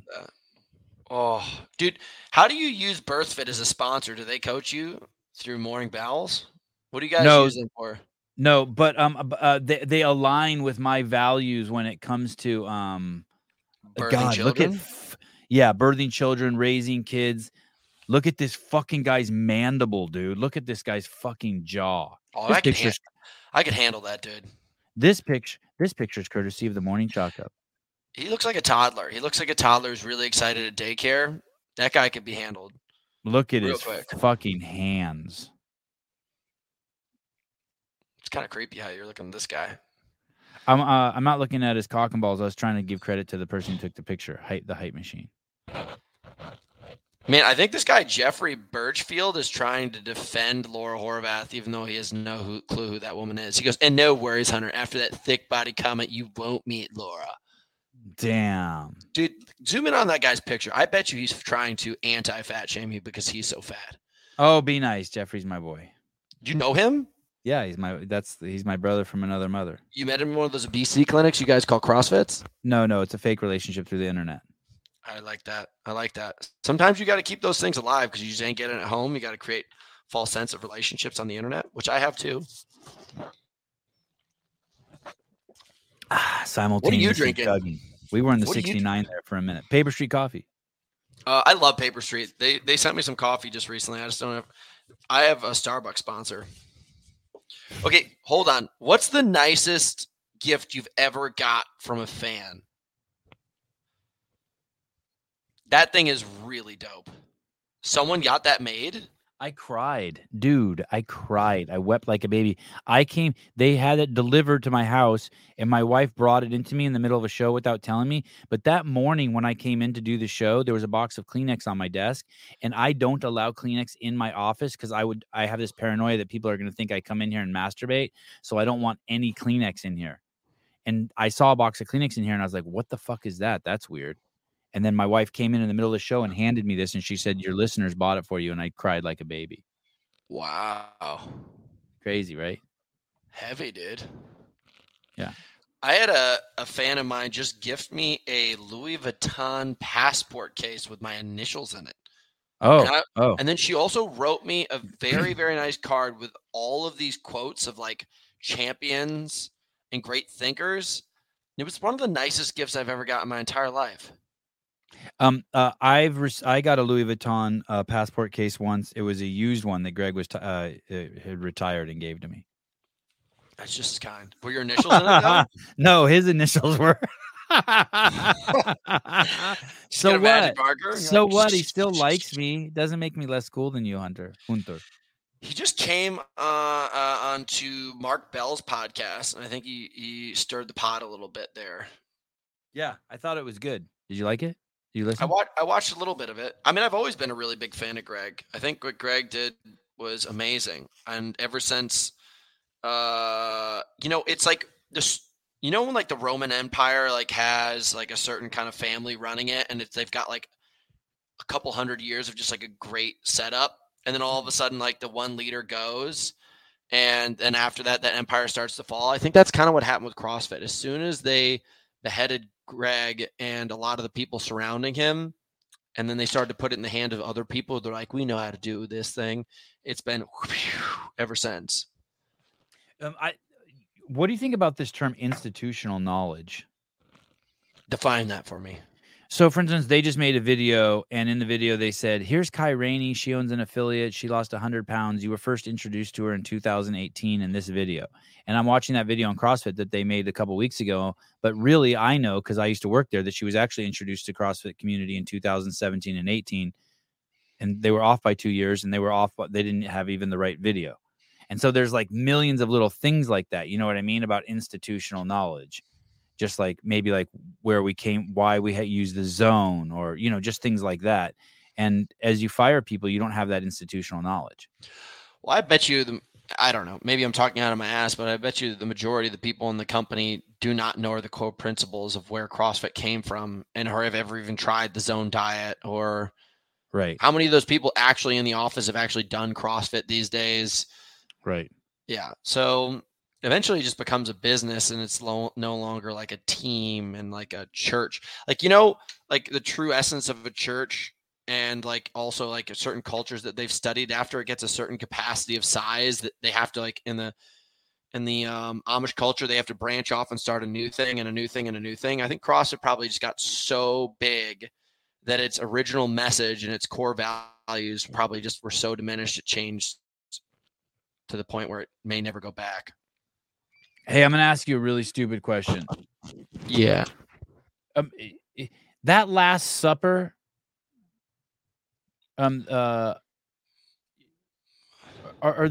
in the audience will know and probably whoop my ass. That Last Supper, when Jesus had his Last Supper, were those all the apostles? Yeah. So all the apostles knew Jesus. All of them met him at some point. They were touched by him. Let's just see who Is that true? Was at the Last Supper. The picture's great. It was the apostles. Yeah, they were the 12 apostles, his disciples. Who was the guy who turned his back on Jesus? Who do you think was the number one person that actually was the one to push out Greg? Judas. No one pushed him out. He decided, thanks for what you do for the CF community. Oh, yeah. You're very welcome. Interesting. That dude just won $1,400 betting on Tyson Bagent. On Tyson versus who?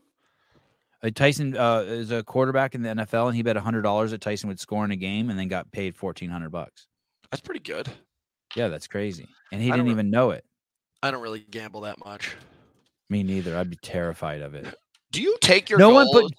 No one pushed him out, by the way. He sold the company. Well, you know what I mean? He could have kept it and just been like, he could have been like, fuck you. I'll wear a fucking but I think it was kind of like I think it was like a forced sale. No. You don't think so at all? You don't think that there are a lot of people are like, Greg, you need to get out of here. Greg, you need to go. Greg, you need to go. No, not one person said that. One person I did hear a message. Julie Fouché called Greg and left a message on his machine crying, Greg, I think you're going to have to sell it. I'm so sorry. Will you sell it to my boyfriend? Really? I mean, I'm paraphrasing, but it was crazy. Why? Imagine walking out to your car in the morning, your TRX, and there's someone fucking on the hood crying, Hunter, you have to give this to me. I know you love it, but I love it more than you. And so you have to give it to me. It was like that. It was crazy. From Julie Fouché. Yeah. Nice. Just a bawling. I have it. I have the message somewhere. I grabbed a recording of it. I have it somewhere. It's fucking absolutely batshit nuts. The fact that someone thinks that they could. Once you get into the effort zone, you should play all these tapes. Yeah. I should. Yeah. Just a thought. Where are you gonna? I'm in this weird ground space, right? Like I want to keep it real, but sometimes the best way I can keep it real is like, hey, I just can't tell you how I truly feel on that, or I can't share that with you because like I'm just too much of a pussy, and that's as real as I could be. Like, ooh, I don't want to tell you this because then I fucking won't be able to do this, and this. You're probably gonna have to play the game for a couple more years to the point where you're at such a size, like Alex Jones. Yeah. Alex Jones. Why Alex Jones? Why can't it be someone else? Okay, whatever, dude. I know you don't like Alex Jones, but he is one of the realest dudes out there. He says whatever the fuck he wants. Whether or not it's true is a question. Hold on. I want to tell you who I want to be. Like, I feel like even Joe Rogan. Why can't I be like castrated. Kate Moss? Why can't, or Cindy Crawford when I get to Cindy Crawford's size? I don't think Cindy Crawford tells it how it is. Does she? I'm not worried about her telling her how it is. I just like her. I just want her status. Oh yeah, can I be like Kanye? Thank you, Dan. Thank you. Fuck Dan. That makes up for all the shit negative shit I think about you. Dude, I don't like if you want to be Kanye, but you have he lost a lot. As long as you're willing to lose it all, then you're cool. Are you willing to lose everything you have right now financially? Probably not. No. You're not in that effort state. No. Just saying. I'm right on the verge. So you think my trajectory is to sell out even like I'll just sell out more and more until I'm like Paula Abdul. Until you're like Oprah rich, and then you can do this from like you get one of those called SpaceX satellites to basically broadcast from like a farm of you in the middle of nowhere doing the same exact show, then you're safe. Yeah, yeah. Where are Have you? you really in been Malibu? I'm in Malibu. I've got literally 2 weeks until I go compete in London, and then I got another week past that, and I compete in Stockholm. And I'm just a fucking tank right now, dude. I'm gonna smash it. So you tried to break the world record with your buddy for the tandem high rocks. The tandem high rocks. Yeah, I think we broke the record, but I'm not allowed to get into details about it. It's whatever. Oh shit! Oh shit! Oh shit! It's bullshit. It's fucking bullshit. I'm perfectly. I love you as a friend. First of all, since I do love you, I want to tell you, December 10th to the 17th, I would love to see you and hang out with you for that entire week if you're around. Are you going to be in Southern California?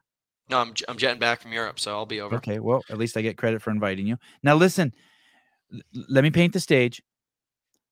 I found out you were going to go over the Atlantic to try to break the world record for the tandem high rocks, which you hold the world record for the individual, which you've set many times. Yes. And people argue that you're one of the fittest men who's ever walked on the planet, and it's an easy argument. It's not like it's even hard to defend. Everyone hates you, love you, want to fuck you. They all know you're the best at it's some shit. You're a wild man. Not that really anyone hates you. Now you set your sights to, I don't know why, but you thought I'll find another guy who's really good and we'll set the world record for tandem. And so you went to Europe. And when I heard about this, I went into panic. I'm like, fuck, he's going to do this in 4 days. I want to talk to him before he goes. We had a great time too. Shower him with some love. You came on the show. We showered you with some love. You felt it. You got all warm. I saw you. We now dominated. You're back. What? We absolutely dominated. I don't have the data on it, but the thing that I'm led to believe is that these courses are getting so big now. When we first started racing and setting these records, there was like 20 sleds and 20 SKIERGs. Now there's like 60 sleds and 60 SKIERGs, and there's a non-measured time between what's called the rock zone and the stations. So they don't measure your stations; they just measure your station time. And I don't know, man, but we were fucking flying. And if we missed it, I'll accept it. But goddamn, were we flying? We were okay. So bear with me here because I don't understand this rock zone shit. So 3, 2, 1, go. Only one of you goes. Yeah. And then you get. We both go. We both go. You both run. I don't know how this math doesn't add up, but I was tracking everything that we were doing, and it just doesn't add up. But here's how it works, and I'm not going to argue about it. I'm just going to tell you how it is, and we lost is all I'm going to tell you. We lost. We didn't get the record. We won the race. You both go out, run doubles. You do 2 laps. You come in. I start the SKIERG, do 500 meters. Then my partner does the SKIERG, 500 meters. However you want to break it up. You go back out 2 laps, both of you together, come back in, sled push. Go out 2 laps, sled pulls. Are you wearing a chip? Are you wearing a chip? Yeah, we're chipped up everything. And are there split times and shit? Like people are at each station, it's tracking your shit? Yeah. Okay. So basically there's timing mats everywhere. So it's very accurate. But the thing is the organization of the courses are different because of every single arena is different. Man, based on my math, we had the record, but based on what ended up coming behind the score, we missed it by like 40 seconds. And I'm livid. I'm fucking livid. But here's what I'm going to do is I'm just going to pistol whip these bitches when I get to Stockholm. And I'm going to do it like that as an individual. But I'm going to come back and get the doubles record too, but I missed it. I'm just going to tell you right now, I'm emotionally disturbed about the entire experience. Tell me what happened. So what the world record for doubles was 48 minutes and some seconds. 48 minutes and 40-something seconds. We got 49:30. Okay. So when you cross the finish line, so even before you cross the finish, is the last thing you do a run? No, last thing you do is 100 wall balls. So when you get to those 100 wall balls and you see the clock, do you already know it's impossible? Something's wrong? I was told that we were ahead of time. If you go to my YouTube and you watch us cross the finish line, just go watch the video. I literally walk across the finish line like I would walk in a park. Like I thought we had it. I wasn't like there was no urgency in my step because we were told at the rower that we were 40 seconds ahead of time. And I was like, yep, we got this. I'm moving like 1,000,000 miles an hour. I don't know what happened, man. By the way, anyone from High Rocks who's watching this, like they should be happy. This is what a sport needs. sport needs this type of fucking Put intensity. that video right there. That This one. one. Birmingham. Yes. Double Go all the way to I'm- the end. Okay, hold on. This is gonna be good. Look how young you look here. You look refreshed. Go like about like maybe like last 10% of the video. You watch us doing a little bit further back, further. Right there. I Look really right there. wanted to. I really wanted to watch you drink water. I was thirsty. These are the guys. I guess we'd already beat these guys. Maybe go back another like minute. Because we'd already beat them. That's you, Hunter. Yep. So I thought we had the world record at this point. Look how smooth you are, dude. God, you're good at wall balls. Fikowski could learn a thing or two from you. Yeah, professor. Why don't you come learn from the real teacher? I like Fikowski. I like that dude a lot. He would do really well in this event. He would, huh? Yeah, I think he's just got a huge engine. He's a weapon. But if you watch, like right now, it should end in like a second, and you're going to watch us come across. We came across, and I literally thought we had got the record. And when I look up the clock, I was like, what the hell are you talking about? How did you split the wall balls? 50-50? He ended up doing 50-something, and I did 45. Because it ends up happening is you have to drop the ball. It's like we're fine. Like my heart rate's like at like 80% of its capacity right now. Yeah, you're chilling. You're chilling. Oh, did you find out? You found out right there you didn't break it? Yeah. And I was pissed. I mean, I was polite about it, but I was like, there's no freaking way we missed this record. But whatever, dude. That's why I'm a big believer in horses, not courses. Like I love going after world records. It gives me a boner. But at the same time, like in sport, at the end of the day, you just got to beat the person next to you to win the championship. What does that guy think? My partner? Yeah. No, my partner like knows we were just annihilating it. Like this guy right there with the wall ball in his hand was 4th in the world. The guy behind him's 8th in the world. The guy who was next to me was 3rd in the world. Like we're as good as it gets. Like as good as it gets. We're missing maybe a couple characters in the lineup that would have made it interesting, but it doesn't get much better than us in our sport. All these guys, you know, I think that guy with a buzz cut behind it runs like a 32-minute 10K and is like a wicked fit CrossFit guy. Graham, the guy in the background, owns a CrossFit style gym. He's a freak of a CrossFitter and a solid runner. CrossFit style gym? He doesn't want to pay his affiliate fees? I mean, listen, I just call all gyms CrossFit style gyms if they have bumper plates and rowers. Let me see this. There's an interview here. With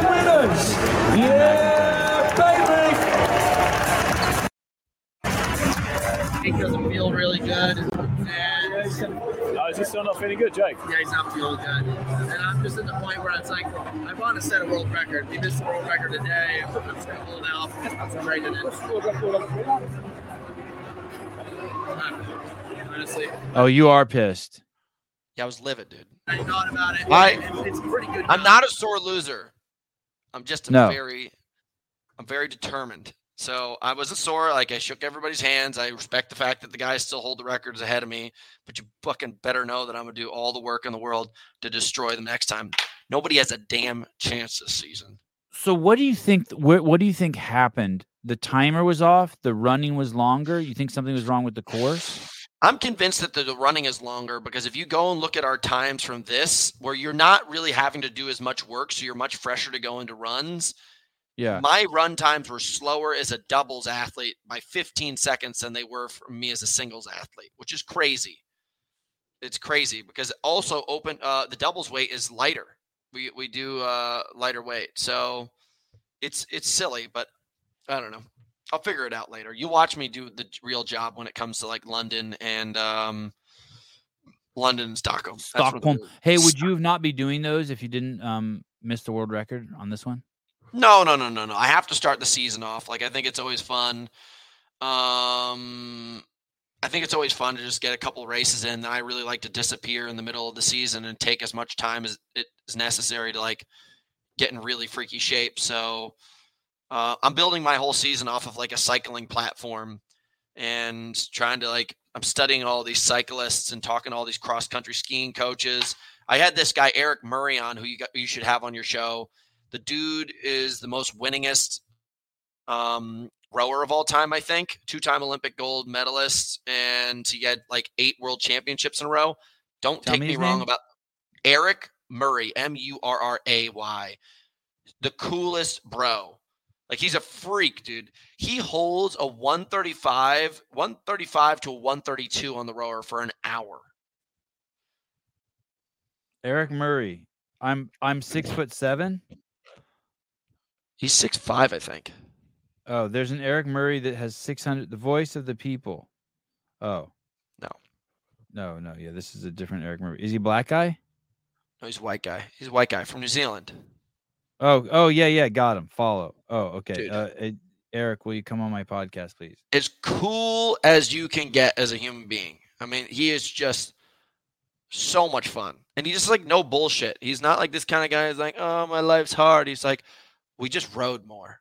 You're like, so what was your training? He goes, well, we recognize that if you want to get better at rowing, you just row more. And I was like, well, what does that mean? He goes, 220 to 260 kilometers a week of rowing. I was like, well, did you do weight training? He goes, no, we just put hoses and tires around our rowers and we rowed more. I'm like, oh, you're such a beast. What do you I like the way you oh God, you're a real athlete, Hunter. You're aroused by other strong men. That's like some I told him shit. I told him at the beginning of the show, I was like, dude, there's a thing going around the world called OnlyFans. And I was like, I would never pay to see a naked woman, but if you had a channel where I could pay just to watch you train all day, I was like, any amount of money.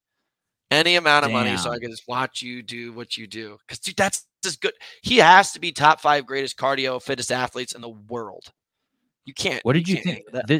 This guy, Jason Marshall, said, I was like, yeah, I like to get on and do 10 minutes, 100 calories, just that's like my baseline to stay warm. He's like, yeah. I'm like, what's your baseline? He's all 30 minutes, 500 calories. That like if I do less than I have to do that every time minimum. I'm like, does that sound crazy to you? Yeah, I mean, it's a lot of work. But these guys I want you to understand, they are so big. They are so big that every single time they move, if they just fall forward, they're skiing at a faster rate than you are. Right. I'm just fucking standing and I've drinking 3 pre-workouts, 900 milligrams of caffeine. And I'm like, this guy just stood on it. Yeah, dude. Those guys their bodies are designed for it.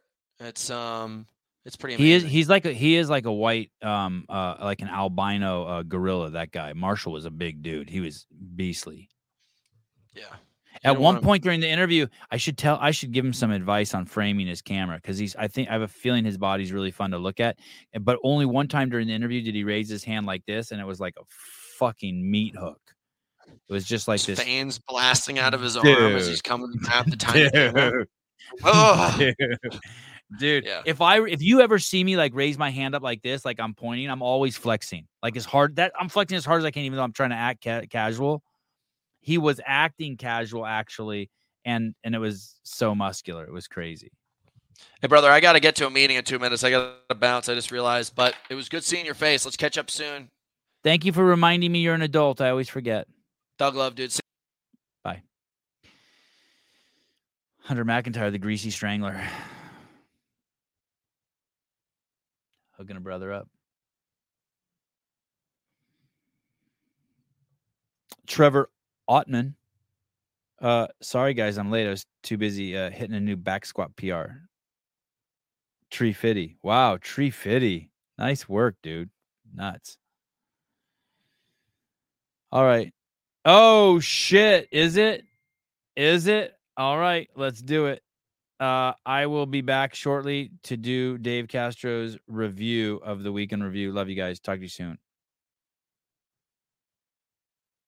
Thank you for the heads up. Probably in the next couple hours we'll do that. Bye-bye.